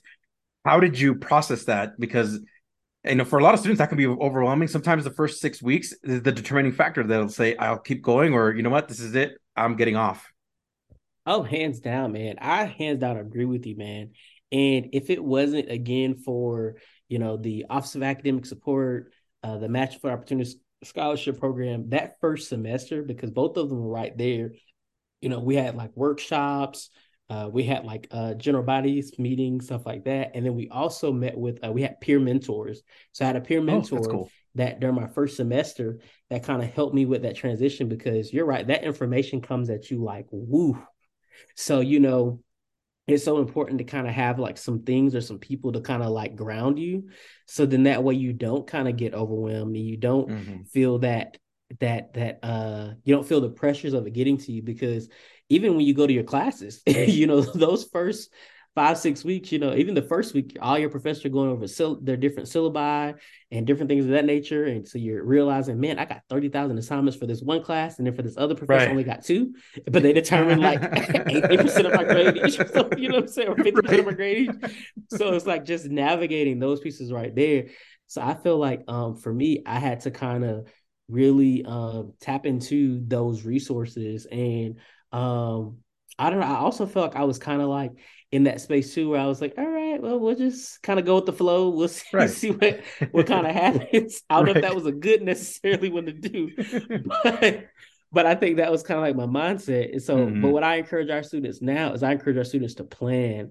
We Mm. try to provide our students with planners so that they can go ahead and they can kind of make those self-assessments of, man, I got this due, I got that due, and just kind of being strategic because it gets very, very real. And before you know it, 6 weeks turns into 10 weeks. And after the 10 weeks turns into 16 weeks. And before you know it, you finish your first semester just like that. Yep. So, Yep. really tap into those resources to build your routine so that even if it gets tough, something like that, you at least have the routine and consistency in place. Absolutely. At the beginning of the episode, you said that pharmacy was something that you initially were interested in and you wanted to major in. Were there other programs or degree programs that you were considering? Yeah. So my big two were pharmacy and mathematics. I had also considered like chemical engineering at one point Oh, too, because interesting. I just knew I had this love for math and science and different things of that nature. And another fun fact, I actually when I worked for the University of Florida in 2018 to 2021, I actually helped to found I guess it's international now, a biological science conference called iDig Trio, with the That's iDig awesome. Bio Education Foundation.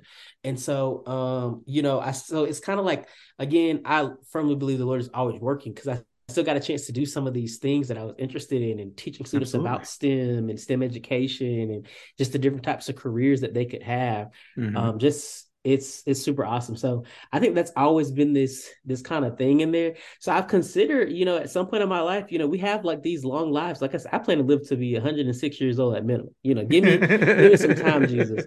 And so, maybe I might have a career in as a botanist or biological scientist or something later in my life. Yeah.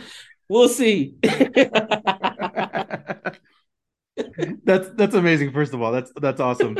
Um, how did you end up learning about the Trio McNair program? Because you also joined that Trio program. Yeah. Oh my gosh. So McNair, man, shout out to Dr. Samisha Barnes.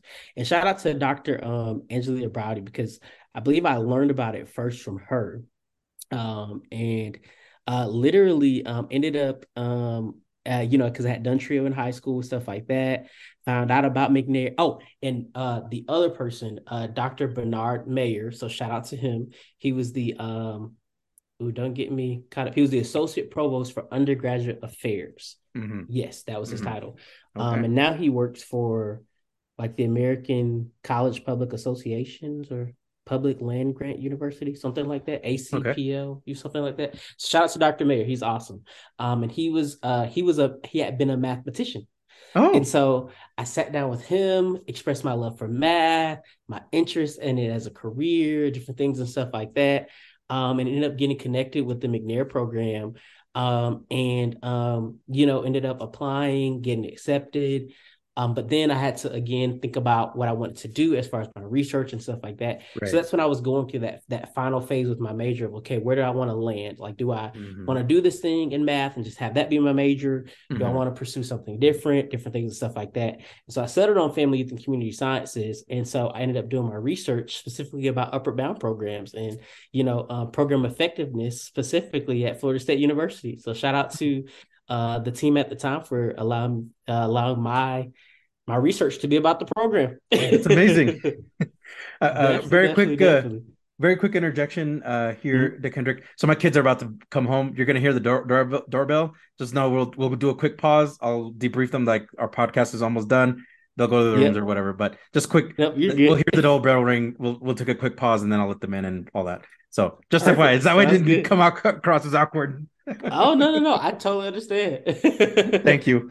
Look, we had to So, get my daughter down, so and also I realized it's 9:30 over there, right? yeah, it's Oh my gosh, I hope I'm not 9:34 keeping you here. too long. Oh no, you're good. You're good. Me and my wife are gonna be watching what's it? College Hill with Celebrity College Hill Okay, after this. So okay. get a little Totally. session in. I'll try to ask the questions a little bit more faster and try to get us along. I'm so sorry. I Oh no, you're apologize. good. You're good. What This did has been your fun. I'm enjoying this too. I'm loving this. What did your involvement in college look like for you? Yeah, so man, so loved college and loved involvement. Of course, I was in the McNair Scholars Program. At the end of my journey, I had the chance to be the president of the Black Student Union. I had also had the opportunity to be the vice president for the Black Student Union, the assistant treasurer before that. I had also had some involvements with some things like student government as well. So I was a party president for some different things like that, campaign Okay. related, a few honor societies. I was also an Upward Bound tutor. So I got a chance Oh, to tutor nice. Upward Bound students Nice. for our Upward Bound program, University of Florida. So shout out to Dr. Barbara McDade for when that program. And now shout out to Dr. Michael Bowie, who's the who oversees the Upward Bound Math Science program that they just received as well too. So got a chance to do those things. I was a mentor as well too for student athletes, so I got a chance to specifically work with them on the transitions, creating vision boards with them. So all this kind of stuff that I was doing for Trio, I got a chance Yeah. to kind of do it in some different populations. So I enjoyed that as well too. And so shout out to some of my mentees who I see them also really excelling, like Najee Glass and Kelsey Stewart, both track as well as softball. And just kind of doing that kind of piece there. Those were some of the major things that I did that kind of kept me busy. All right. Awesome. and and Yeah. fun fact, my junior senior year, I worked at the library from midnight to 6 a.m. So that was Wow. an You interesting. worked a midnight shift there. It was so real. I would not recommend it for anybody. And I wasn't a coffee drinker, so just imagine me Oh my sitting at a gosh. desk like holding on by dear life. And I'll never forget it. I would get off work. I literally get off work. It'd be like 6 a.m. Yeah. Drive my car like from the library, or sometimes, and I used to hate when I couldn't find a parking spot because I would have to take my car back to my apartment and then Yeah. like catch the bus up the street. So it's like, ah. But when I would walk into my Oh, apartment, one of my roommates was getting ready, always getting ready for like his chemistry class or something like that. And yeah. I would just go into my room and just like, don't talk to me. I'm like, I'm out. Like we wake up at like 3 o'clock in the afternoon. It was like it was not for the faint of heart.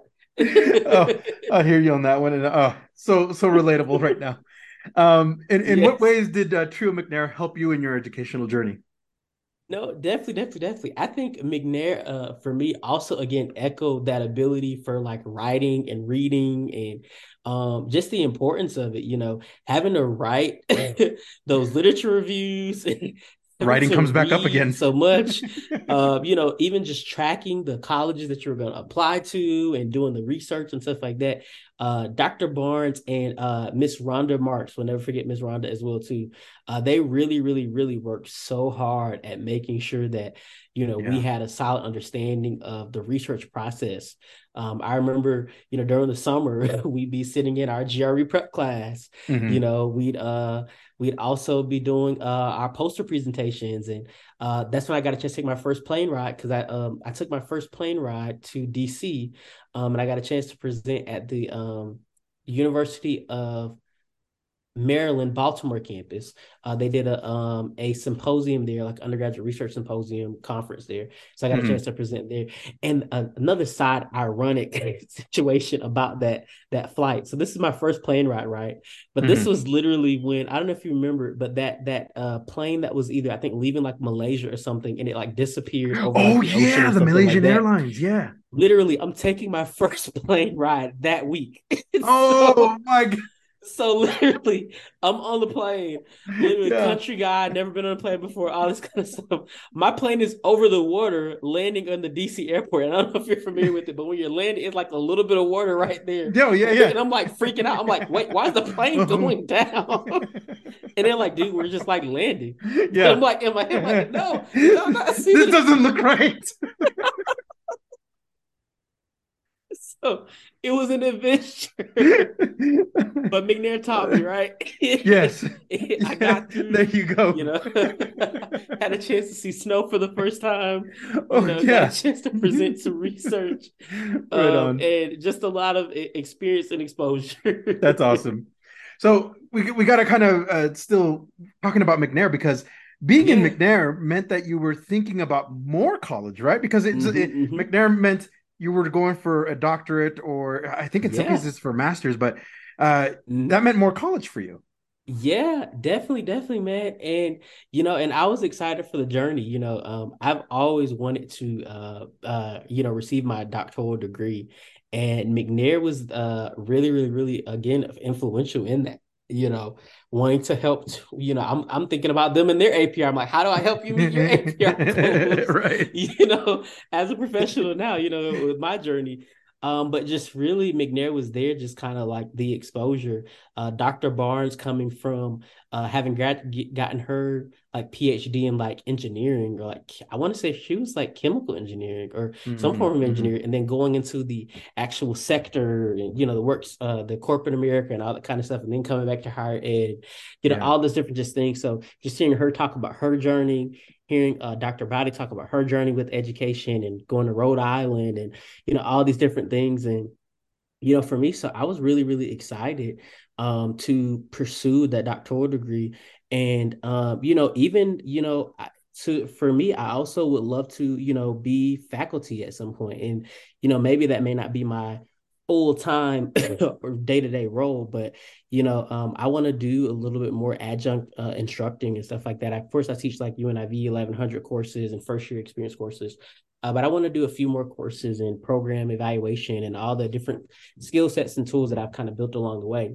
But McNair was really integral in that process of having me think about, what kind of researcher I want to be. Hmm. And even just learning that we're always able to add to the body of research, just Absolutely. by the things that we're doing and discovering. And I'll never forget Dr. Bones would always say too, well, when you're writing your papers, right at the time where you feel like you have the most energy, Yeah. don't feel like you Oh my have to gosh. sit down every day for 3 hours at 7 p.m. when you know that you're not gonna be focused. If you wake up at 6 a.m. and that's where you feel the most motivated, go ahead and write then, And Mm. so those kind Yeah. of things stuck with me, So definitely, Wow. it was such a crucial time in my life. So being in the McNair program, you must have known like beyond the bachelor's degree that that you were at the time completing. What program were you trying to pursue, or what programs were you looking into? Yeah. So literally when I was looking into programs, I was applying to I actually gotten into some educational leadership education programs. I've gotten into some social work programs, so different things and stuff like that. So Yeah. I've always kind of had this thing for something in the service counseling area, something like that. But I'll never forget Dr. Angela Browdy. We always talked about, the importance of your craft, right? And what kind of gets you going and stuff like that. And so for me, that counseling space, the youth space, is kind of like where I felt the most comfortable. So I've always kind of wanted to pursue that. As far as like my degrees beyond the bachelor's degree is kind of staying in the area, doing more research, learning more. I'm super duper excited to start this doctoral program so that I can, just learn even more. I had what do you call it? I had gotten access to like my Canvas course, Hmm. and just even seeing like how I'm gonna be able to tie like so many different things in and stuff like that. So it's just super duper duper exciting to be now going to fully make that happen. But it's always been this interest in supporting people. Our one of our old church mottos used to be like love God, love people, love life. And Hmm. so, that's been one of those things that's been near and dear to me. So definitely that human service work. That's awesome. That's awesome. Can you share with me the college decision process for graduate school? That must have been very quick for you because uh, you have a very narrow window usually to apply for graduate school, right? Yeah, yeah, yeah. Yeah, yeah, yeah. So literally, it's such a narrow window, and what I ended up doing was, so I had gotten into some master's programs right after undergrad. But what I decided to do is I actually decided to delay and just do like a I guess a gap year, a gap year Yeah. going into masters, and it was like I would say a gap 2 years, and then Mm, I mm, ended up deciding to pursue my master's at Jacksonville University. But I had gotten into some programs, and you're right, that timeline is so quick, and you kind of have to be on it. yeah. We're seeing some of our students now get accepted to like some awesome master's programs and stuff, and I think they're realizing that that window kind of comes at you really quickly. It But does. for me, the things that I looked at and still even look at now when I've looked into programs was, which programs are aligned with what are my goals? Are there That's faculty important. that have similar experiences that I want to have? So, I have this love for, counseling, but I also have this love for like programs and program evaluations and stuff like that. And so, Hmm. are there any faculty that have these special niches that I can work with that are already currently doing research? And so, those are all great things to look into. And one of the things that I loved about McNair as well too is that they encourage us to reach out to those faculty members, establish that rapport, let them know that hey, your application is coming. Yeah. And they always say, don't ask them the stuff that's on the website. Don't ask them anything you can find directly on the website, but find like some questions that you can make some connections with them. And see if you can get them on a call, see if you can get them on a Zoom meeting, and shoot your shot. Have your elevator pitches together, Oh yeah. and see Yeah. what that can kind of lead to. And so I took that approach when looking into doctoral programs and different things and stuff of that nature, as well as master's level programs. Are there faculty there that I can connect with? And even just asking people who've done the programs, like, what do you think? Yeah. And people will keep it real with you. I remember I had got into this one program. I'm not going to say the school, but I was able to speak with one of the people in their program. I said, yeah, so what do you think about this? No, no. And so I said, well, that is all I needed to hear. That is all I That's needed all I to needed. hear. So, utilize your resources because people will keep it real with you. They will, Yeah. as they, what's that TikTok quote that says, I'll always tell you a joke, but I'll never tell you a lie. Yeah. Like that is it. People are That's not out true. here lying to you, man. That's true. So true. What inspired you or ignited your research in looking into the upper bound programs? Yeah, yeah, yeah. I mean, at having been in the program, man, it had truly had this impact on me. And I think I just really desired for other people to kind of see, the effects of these awesome programs, right? And as researchers, of course we are unbiased and we call the facts as they are. But Right. for me, I also really just wanted to advocate for our programs, advocate for more opportunities, for more funding, for more support, Hmm. because these programs had really just done a number in helping me to be successful. So I was like, oh, I have to like see what's out there, Yeah. and I mean, if the data came back that it wasn't effective, then I guess we're gonna have to report it. But I was happy to share that Right. it had been effective. Yes. We had a chance to do all these recordings with students who had been a part of the program and kind of getting their testimonies and the transcribing and all these different kind of things. And so I think it was just really this again this desire to see the programs advocated for. And I still try to take that approach in my day to day now, whether that be on campus, whether that be talking to legislators or different things and stuff like that. Yeah. Trio truly works, and I think that the more people that know it, the more people that recognize it and choose to celebrate it, the more that we can continue to make impacts in our nation and internationally for our students. So Absolutely. Absolutely agreed. What type of career were you hoping to attain after graduation from college? yeah, yeah, yeah. So I always knew that I was gonna teach for a period. Hmm. But for me, I just felt like I would always end up doing something different. I don't think at the time I could put my finger on what it would be. But I knew that I had this interest in being an educator and then just really serving people, serving the community. You know, and so I think for me, it was just really like, some sort of human service work. I Hmm. had looked into, different jobs, and I knew that I had become a teacher. I had considered a principal, and I considered an administrator, those kind of things. I had considered a superintendent at one point Wow. because I just Okay. knew I wanted to be in the space of working with youth, young adults, and all that kind of good stuff. But I always had that little itch to support Trio as well too, and so shout out to my wife again too for her advocacy, because it led me right back to something that now I've been in almost 10 years now. So working with Trio programs. So it's That's definitely amazing. been a journey, but that's kind of like where I started. That's amazing. Talk to us about the moment you obtained your bachelor's degree. What was that like for you? Oh my gosh, man, that felt so good. Yeah. And it felt super good because, one, having been first generation, and my mom had just like graduated like right before me. So I Oh, think yeah, yeah. I think she graduated my junior year of college. Mm. So literally, I remember her graduation. We're celebrating her. Yeah. But having kind of gone through that process of being first gen and just really navigating the college space, I really felt like, man, I did this. Like the family did this. This is such an opportunity. And I think of anything, I saw the hope, right? I saw like the hope in what could happen. I saw the potential. I'm really one of the things I'm really big on is social mobility for people and Hmm. social mobility for families and stuff like that. And so I believe in, I mean, it doesn't have to mean everybody in your family goes to college or something like that, but just being able to take your family to that next level.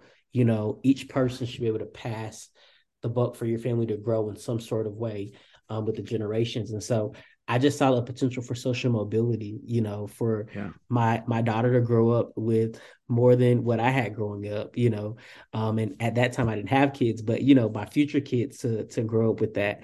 I saw the potential for just opportunities for travel and doing the things like going skiing.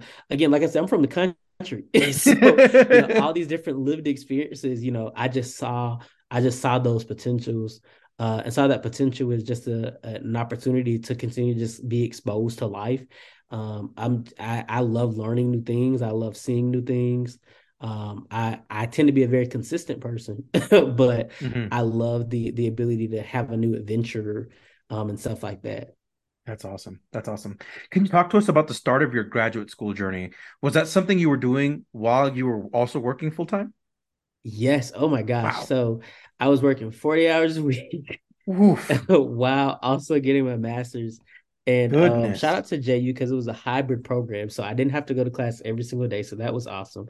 But I took 7 credits a semester. And master's level credits Wow. are work. So Yes. Oh, you earn those I hear you. degrees. I And hear you. so I would literally go to work and I think my shift was like 7. I want to say I started work at 7 a.m. or 8 a.m. at that time. And I Hmm. get off work at like 4 p.m., go home to, have dinner or something with my wife, catch up with her, and go to class literally from 6 to 9 p.m. or 7 to 10 p.m. That's what it was. It was one of those. I can't remember which one, but I know I got out of class late. And Oh, yeah, I yeah. would do I would do that. We had class 2 days a week, but one day it was always like virtual and or we submitted some kind of discussion post or something like that. Yeah. And it was work, man. It was so much I, work. Kendrick, I when I hear you talk about that, I'm getting flashbacks, some PTSD probably from my days of Yes. graduate school too. Oh my gosh, it was so much work. And I was like, So much work. but it was, I mean, when I tell you, when like I felt like I was definitely present for all of it. But when I tell you when I Mm. got to the end, I was graduating, I was like, woo, thank you, Jesus. Because it was real. It And was my real. wife, Yeah. so my wife, she graduated with a bachelor's in political science. Mm. And she's actually about to get her MPA this fall. Oh, So shout out nice, to her. nice. Uh, but she's an Oh, excellent writer. So if anybody needs some help writing your grants, reach out to her. Shout out to Sabrina Murray. But she's an good. excellent writer. Yeah, So yeah. again, shout out to my wife. She is an awesome grant writer. So if anybody needs some help with some grants, holla at that girl. But one of the cool things is that she's such a great writer. So she'd be like, "Hey, babe, like, could you like help me like write this paper? Like, give me some advice, help coach me, something like that." Yeah. And she was like, "No, you got this." And I was like, "Wait, what? Like, you're supposed to be my help me, like, help Yeah. me figure Help this out." me, please. And so she's like, "No, you got this." Yeah. And what it really taught me was like it really taught me one, like the importance of self-confidence, right? Because again, I had this whole journey my whole life with English and writing. I was just like, no, I don't know if I can do this. Even in college, I was struggling and powering through, so I had that little confidence, but she really was like, no, you got this. And Yeah. so I remember I would be literally at times I was frustrated at first, like, why don't she just help me figure this out? She's Yeah. so smart. She could just help, do. And so literally by the time I graduated, she was like, "Don't you feel good? Because you can say that you did that." And I was like, Oh, that's you know awesome. what? Yeah. You're right. It felt so much better. Yeah. And so, but I'll never forget. I used to be like, "Come on, babe, like, please help me figure this out. Come on, like, Yeah. I need your review. I need your instant." She's like, "No, you got this." Yeah. I'm like, "All Yeah. right, perfect. Love you, boo." Oh, But she's always believed in me, and oh, that's wonderful. always just pushed me to be, my very best self. So again, shout out to her. Awesome. Talk to us about the moment you graduated with your master's degree. What was that like for you? Ooh, man, oh my gosh. I was like, yes, Lord. I was so excited. I remember sitting there like, ooh, I'm so happy. And my wife was pregnant at the time too. So I was also thanking God that, Lord, I'm so happy that this baby was not here just yet while we were doing this, because it was gonna be real. Oh, And I was like, and then after having my daughter, because I yeah. think she was born, oh my gosh, I graduated May. I guess I graduated like April 20th or something, April 28th. And Mhm. we had my daughter on June 22nd. So she was like, Wow. it was almost that Yeah. time. And so after the going through the haze of what it is having a newborn, I Yeah. was like, I am so happy that we did not have a newborn during the midst of me being in college, Yeah. in my master's program, because it would not have been the most favorable time. Like I just Yeah. knew the way that I was set up, it was not going to work well. And that's Yeah. largely one of the reasons why I waited on my doctoral degree, because I had to make sure the season was right for the Absolutely. family, you know. But I just remember just being so happy. My mom drove down. My nephew came with her, and so it was just a really cool experience of like, man, just to kind of see that, to get hooded. Yes. Man, that just felt so cool, just to Absolutely. receive that. And it's actually hanging on my office, in my wall in my office. So That's awesome. I use all of my stuff from college, my caps and my actual graduation caps. They're on Hmm. my walls in my office as well too. Just to show our students that you can do it. You can be successful.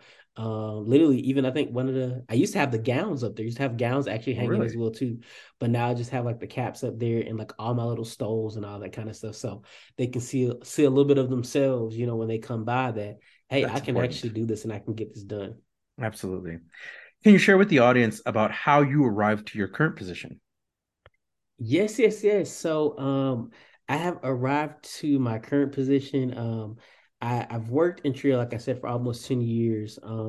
And so, I was working at the University of Florida. Love, love, love being under the direction of Dr. Angela Browdy. And me and my wife, we had always felt called to the area of North Carolina. Mm, We just felt like this is where the Lord was leading us. Had kind of had like some different dreams and all that kind of stuff. And so we just felt like this is where we're supposed to land.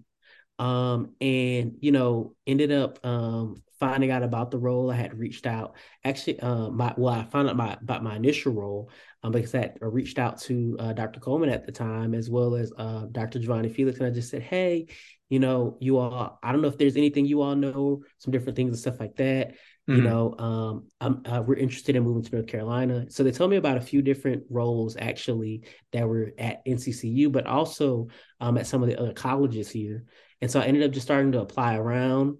I got some offers at another school in the area, got some offers Mhm. at NCCU. Hmm. And NCCU just felt like the right place to go. At that time, it was also close to church, some church family members, some mentors, and all that kind of stuff. And man, I have loved being there. I feel like I've grown so much. I feel like I'm under leadership that allows me to dream and imagine and be innovative in our programming. Who trust me to kind of really support our first generation students, our students with disabilities, and it's just been this super cool, awesome experience working with them all and just kind of being in the area. I've learned so much about myself in my role as director of student accessibility services, but I've learned also about so much about myself, as the director for SSS disability or Trio Student Access Program, as we call it, and the Hmm. Upward Bound programs. And so it's just this super cool experience of just growth and development and just pushing and challenging myself, challenging my team, and just growing. So I've been loving it, man. Wonderful. What do you enjoy most about this work? Yeah. I think I enjoy the seeing like the students or seeing like my staff kind of be celebrated, affirmed, and accomplish their goals. We recently had our end of year celebration, and we're able to give out stoles, graduation stoles, and awards, and all these different kinds of things. And I had so much fun doing it. And Hmm. one of my students came up to me afterwards, and she said, "Well, Mr. Murray," she said, "well, you didn't get a trophy." And I said, Hmm. I said, no, I said, it's okay. Like, this isn't about me. Like, Yeah, yeah, this is yeah. about you all. Like, I'm excited to celebrate you. I'm excited to, see you go to college or see you graduate from college, see you, get that master's degree that you were talking about, see you start your career. One of my students at the University of Florida who I had a chance to work with, she now is in a doctoral program at Oh, Chapel wow. Hill That's in the awesome. area. And so she often comes over. I always reach out. I'm like, hey, Luz, could you come and talk to my students? And so she'll come and talk to my current students about, Trio and what it did for her and all that kind of good stuff. And, how she even stayed in contact with some of the people that did workshops for us. So much so, she was actually able to become a homeowner, like Wow. 2 years ago or something like that, having just Yeah, graduated from college and all this kind of stuff. And that's so, amazing. I think it's like I have a colleague, her name is Daphne Davis. She's our assistant dean of students. So she always says the hard work, right? She said this work is like hard work. And The so hard work. I I just love love that that. I'm doing hard work, man. And I That's get a awesome. chance to work with students, work with awesome staff members. I love to do consulting as well, too. So shout out to anybody looking for some trainers to help There train you your go. teams, team Quick building. plug. And yep, quick plug. I got you. I'll be training all summer. But I Right on. love to do stuff like that. And just love to really see change and people feeling supported. So definitely. I definitely feel that energy. You as an educator, you as someone that's very passionate about the TRIO programs and helping. What is something you would like to tell or say to all TRIO professionals across the country? Yeah. I would love to say, man, trio professionals, man, you are valuable. Like you are such change agents to society, change agents to the future, change agents to this generation and the future generations. And so if you ever feel tired, if you ever feel weary, do not grow faint at heart. You are doing hard work, and so sometimes it can come with challenges, but man, you are so important to the next generation, man. You're hidden figures. And so you're I love so needed. We are and we're also this big community and this big family. So, never feel like you're in it by yourself. I know sometimes some of our new trio programs, you're brand spanking new, so they're trying to figure things out from the ground up. Holler at me, especially if you're building upward that. bound programs or SSS programs, holler at me. We can work together. We just hosted a training, I think it was like 2 weeks ago, on like creating virtual summer enrichment programs. And one of the people who attended afterwards, we had a whole like 40 minute extra conversation afterwards. And I gave her like Mhm. my cell phone. I'm like, hey, hit me up. Like it is real out here. And so let's all Wonderful. support each other in this journey. So I just want you all to know that you're valuable, man, and you're truly a hidden figure. And the work that you do does not go unnoticed. Wonderful. That's great advice slash information for Trio staff. What about advice do you have for Trio students at any level, whether they're talent search, upward bound math science, McNair, Yeah. educational opportunity centers, veterans upward bound? Yeah, what do you have? What do you have to say to them? Any advice that you could share for them? Yeah. So I'd say two things. One, Trio works, guys. So definitely, please participate in Trio. Please participate in Trio. I'm gonna say it one more time. Please participate in Trio. We need you to One more time for participate. the folks in the back. Right. Please participate in Trio, right? We need you all to participate. We need you to show up to events. We need you to interact. And I know sometimes you may feel like, man, I got 15 different things going on. My lights just went out at home or this just happened. You know, I understand life is happening. I just want to encourage you that we're here to support you and we want to see you to be successful, see you be successful. So, please show up, please participate, please help us show the federal government that we need more money because we're supporting so many students and we want to be able to support more. So I encourage you all to please show up. Right, that's my first piece. My second piece is believe in yourself.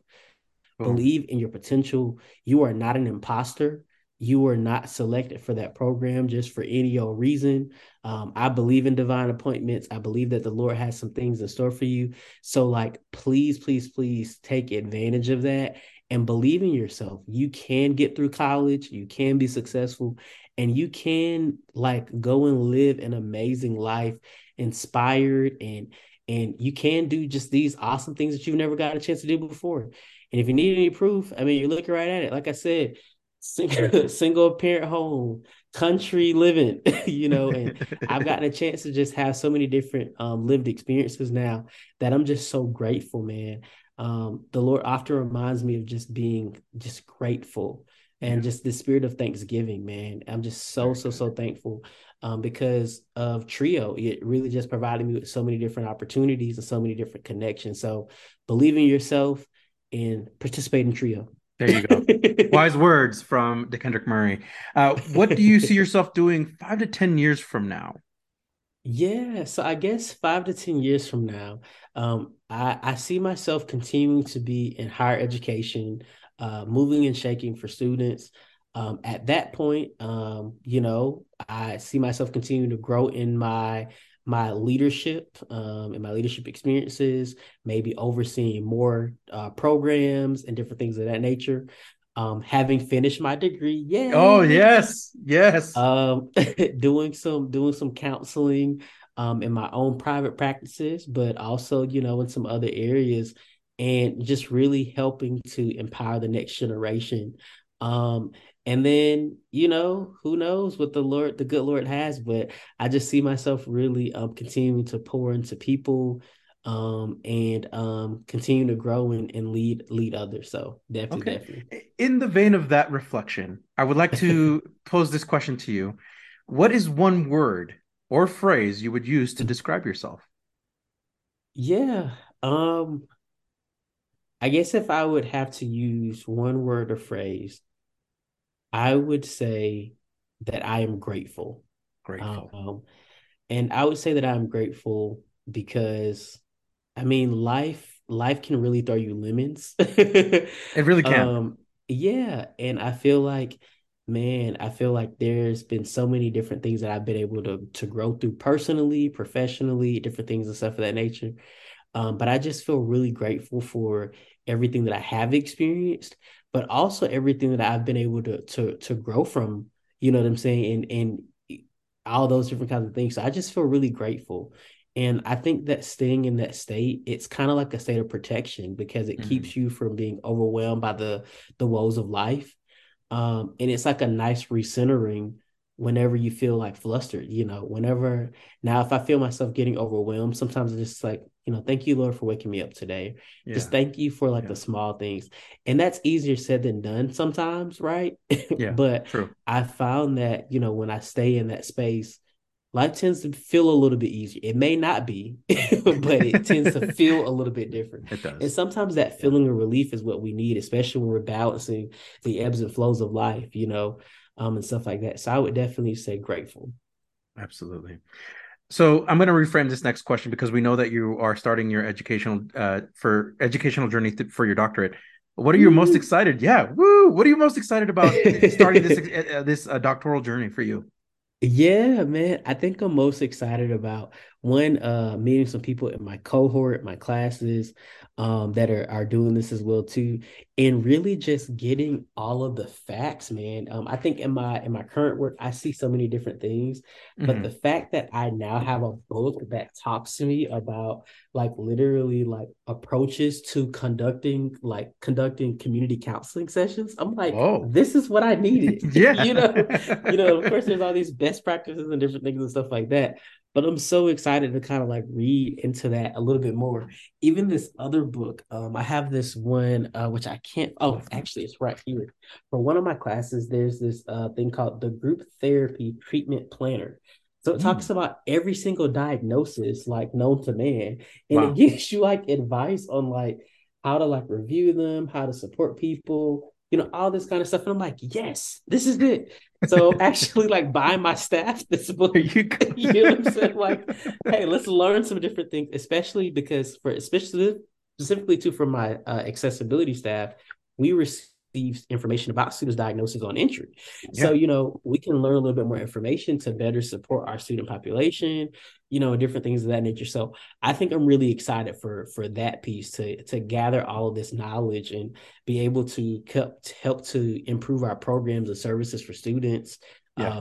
Offer different trainees for our TRIO people throughout the nation, other accessibility offices and programs throughout the nation, and just really supporting people in their success. So I think that's what's really exciting about it. That's wonderful. Um, Quick follow-up question, and I'm going to Mhm. say outside of academics, Dekendrick. That way, I know that you're really excited about your doctoral books and all of that. So I'm going to say outside of academics, what are you Uh-huh. currently reading, listening, or watching that you would recommend to the audience? Yes, yes, yes. What am I currently reading, recommending, or watching? Okay, so I'm not currently reading a book right now, but there are some books that I've read before that are like, I love them. Hmm. I'm going to my little Kindle app here. Ooh. There's a few good reads out there, man. I'm telling you, I love some good books on like mindsets. Oh So yeah. one that I really love, I want to say it's Daniel Goleman. I'm gonna see if it pops up in a second, but it talks about like leading with emotional intelligence. And then Ooh. there's one about like working with emotional intelligence, like how to just be a person, right? Yeah. And it one of the things that I love about it is that it really talked about the importance of laughter, right? And how laughter is really key to productivity. Laughter is really key to like balancing the body, different things and stuff like that.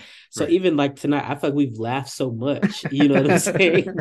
And it does this thing where it's like it allows people to have these connections. It It really allows you does. to Yeah. feel more emotionally regulated, like all this kind of stuff. So that one right there, I love that book. So definitely check that out. It's one called Leading with Emotional Intelligence and then Working with Emotional Intelligence. And like I said, I think the author is Daniel Goldman. Hmm. Um, Something that I am listening to currently, me and my wife were actually just listening to this podcast by Tim Ross. He's a pastor, and so he has some really good stuff that we hear sometimes through there. Um, I love to be challenged, and at the same time, I don't like to be challenged. So I'm kind of like this in the middle thing where I like my challenges some days, and some days I'm like, Right. I'm not ready for it. But I love when people can kind of like challenge me to think, a little bit differently and think a little bit more. And so I love listening to Jackie Hill Perry. She will do that for me every time. um, and then I guess I'll say a show that I'm Hmm. watching. A show that I'm watching right now. Me and my wife have barely been watching Married at First Sight. So That that's kind sounds of like her interesting. thing, but I just kind of like You're fell like, into it by I association. guess I have to watch And this. right, and I got into The Bachelor too. So shout out Okay. to that, The Bachelor, Bachelorette. So I'm really excited to see old girl come back as a Bachelorette. She, hopefully she hits a good pool of men. But I would say those are kind of like the shows right now. But I'm really interested. We're gonna be checking out, like I said earlier, the College Hill College Hill Celebrity Edition. They came out Right with on. season 2 tonight. So I'm interested to see how that goes. Oh my And gosh. music, man. Oh, if people have not heard, um there's a few different artists, but there's this one song called Mercy by House Fires and Aja Walls. And I just love that song. I can just sit and listen to it and just Lord. But I love some good worship music. I keep music on, like, it's not 24/7, but music is on in my life a lot. Yeah. Yeah. And it just keeps, me calm, keeps me regulated, keeps me in that space of like where I want to be. Yeah, I love that song. That's like one of my favorite songs right now. I can just listen to that on repeat. Wonderful. Dekendrick, it has been a true pleasure to interview you, and I hope to have you on. We already promised the audience that we do a part 2, so we need to follow up. Man. Follow up for sure. So we hope to have you have you on again in the future. Definitely. So we have a tradition on the Let's Talk Trio podcast, Dekendrick, where we have the guests sign off. Do you care to do the honors? Sure. So, hi, everybody. My name is Dekendrick Murray. I'm a 4-time Trio alumni of Upward Bound Math Science Regional Institute, Talent Search, and the Trio Ronald D. McNair Scholars Program. I graduated from Jackson University and the University of Florida, and I'm currently pursuing my doctoral degree at Liberty University. I serve as the Executive Director for Student Access and Success at North Carolina Central University. And last but not least, Trio Works. Woo!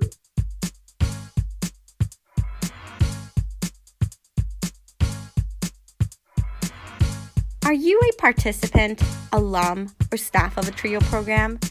Do you want your program highlighted? You or your program could be featured in an upcoming episode of Let's Talk Trio.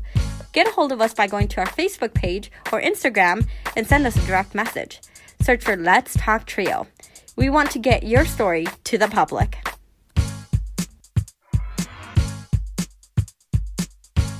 That was our guest, Dekendrick Murray, 4-time Trio alumni. Thank you so much for being on the podcast and for sharing your Trio story. Remember, if you would like to be on the Let's Talk Trio podcast or know a staff, advocate, or participant or alumni, send us an email at letstalktrio@gmail.com. That email again is letstalktrio@gmail.com. Again, a huge thanks to our sponsors, Angelica Villalpando, Dr. Jamie Motley, Dr. Ryan Barone, Angelica Valdez, Rosario Riley, TrioJobless.com, Jaded Electronics, and Student Access. Thank you all so much for your continued support of this podcast. As a reminder, you too can be a patron, a supporter, or a sponsor of Let's Talk Trio podcast. To be a patron or supporter, head on over to Patreon, search for Let's Talk Trio, choose one of 4 categories to be our patron. $1 a month is our lowest option, and you can definitely support us for $1 a month because $1 a month does really go a long way in supporting this podcast. If you own a business and would like to place an ad on this podcast, connect with us at letstalktrio@gmail.com. You'll go through our Patreon page, become a corporate sponsor, and for $100 a month, we will weave in your ad on this podcast. If you would like to be simply a supporter of the Let's Talk Trio podcast, head on over to PayPal and type in our business handle at Let's Talk Trio. That at handle again is at, the symbol at, LETSTALKTRIO, all together. And you can donate any dollar amount from there, from $1 to $100. Whatever you feel like giving would help us keep the lights on for this podcast, pay the bills, upgrade equipment, etc., etc., etc. Thank you all so much again. I'd like to take a moment to thank our honorary members of the Let's Talk Trio podcast, Roderick Chambers, Tony Ho, Scott Kendall, and Susan Cramp. The Let's Talk Trio podcast team is John Russell, audio engineer, music producer and composer, and post-production editor. Amelia Castañeda, script supervisor, marketing manager, social media manager, and producer. Juan Rivas, executive producer and host. This episode was recorded Thursday, May 11th, 2023. Remember, your right to vote is extremely important. Thank you all so much for listening, and we will catch you on the next episode.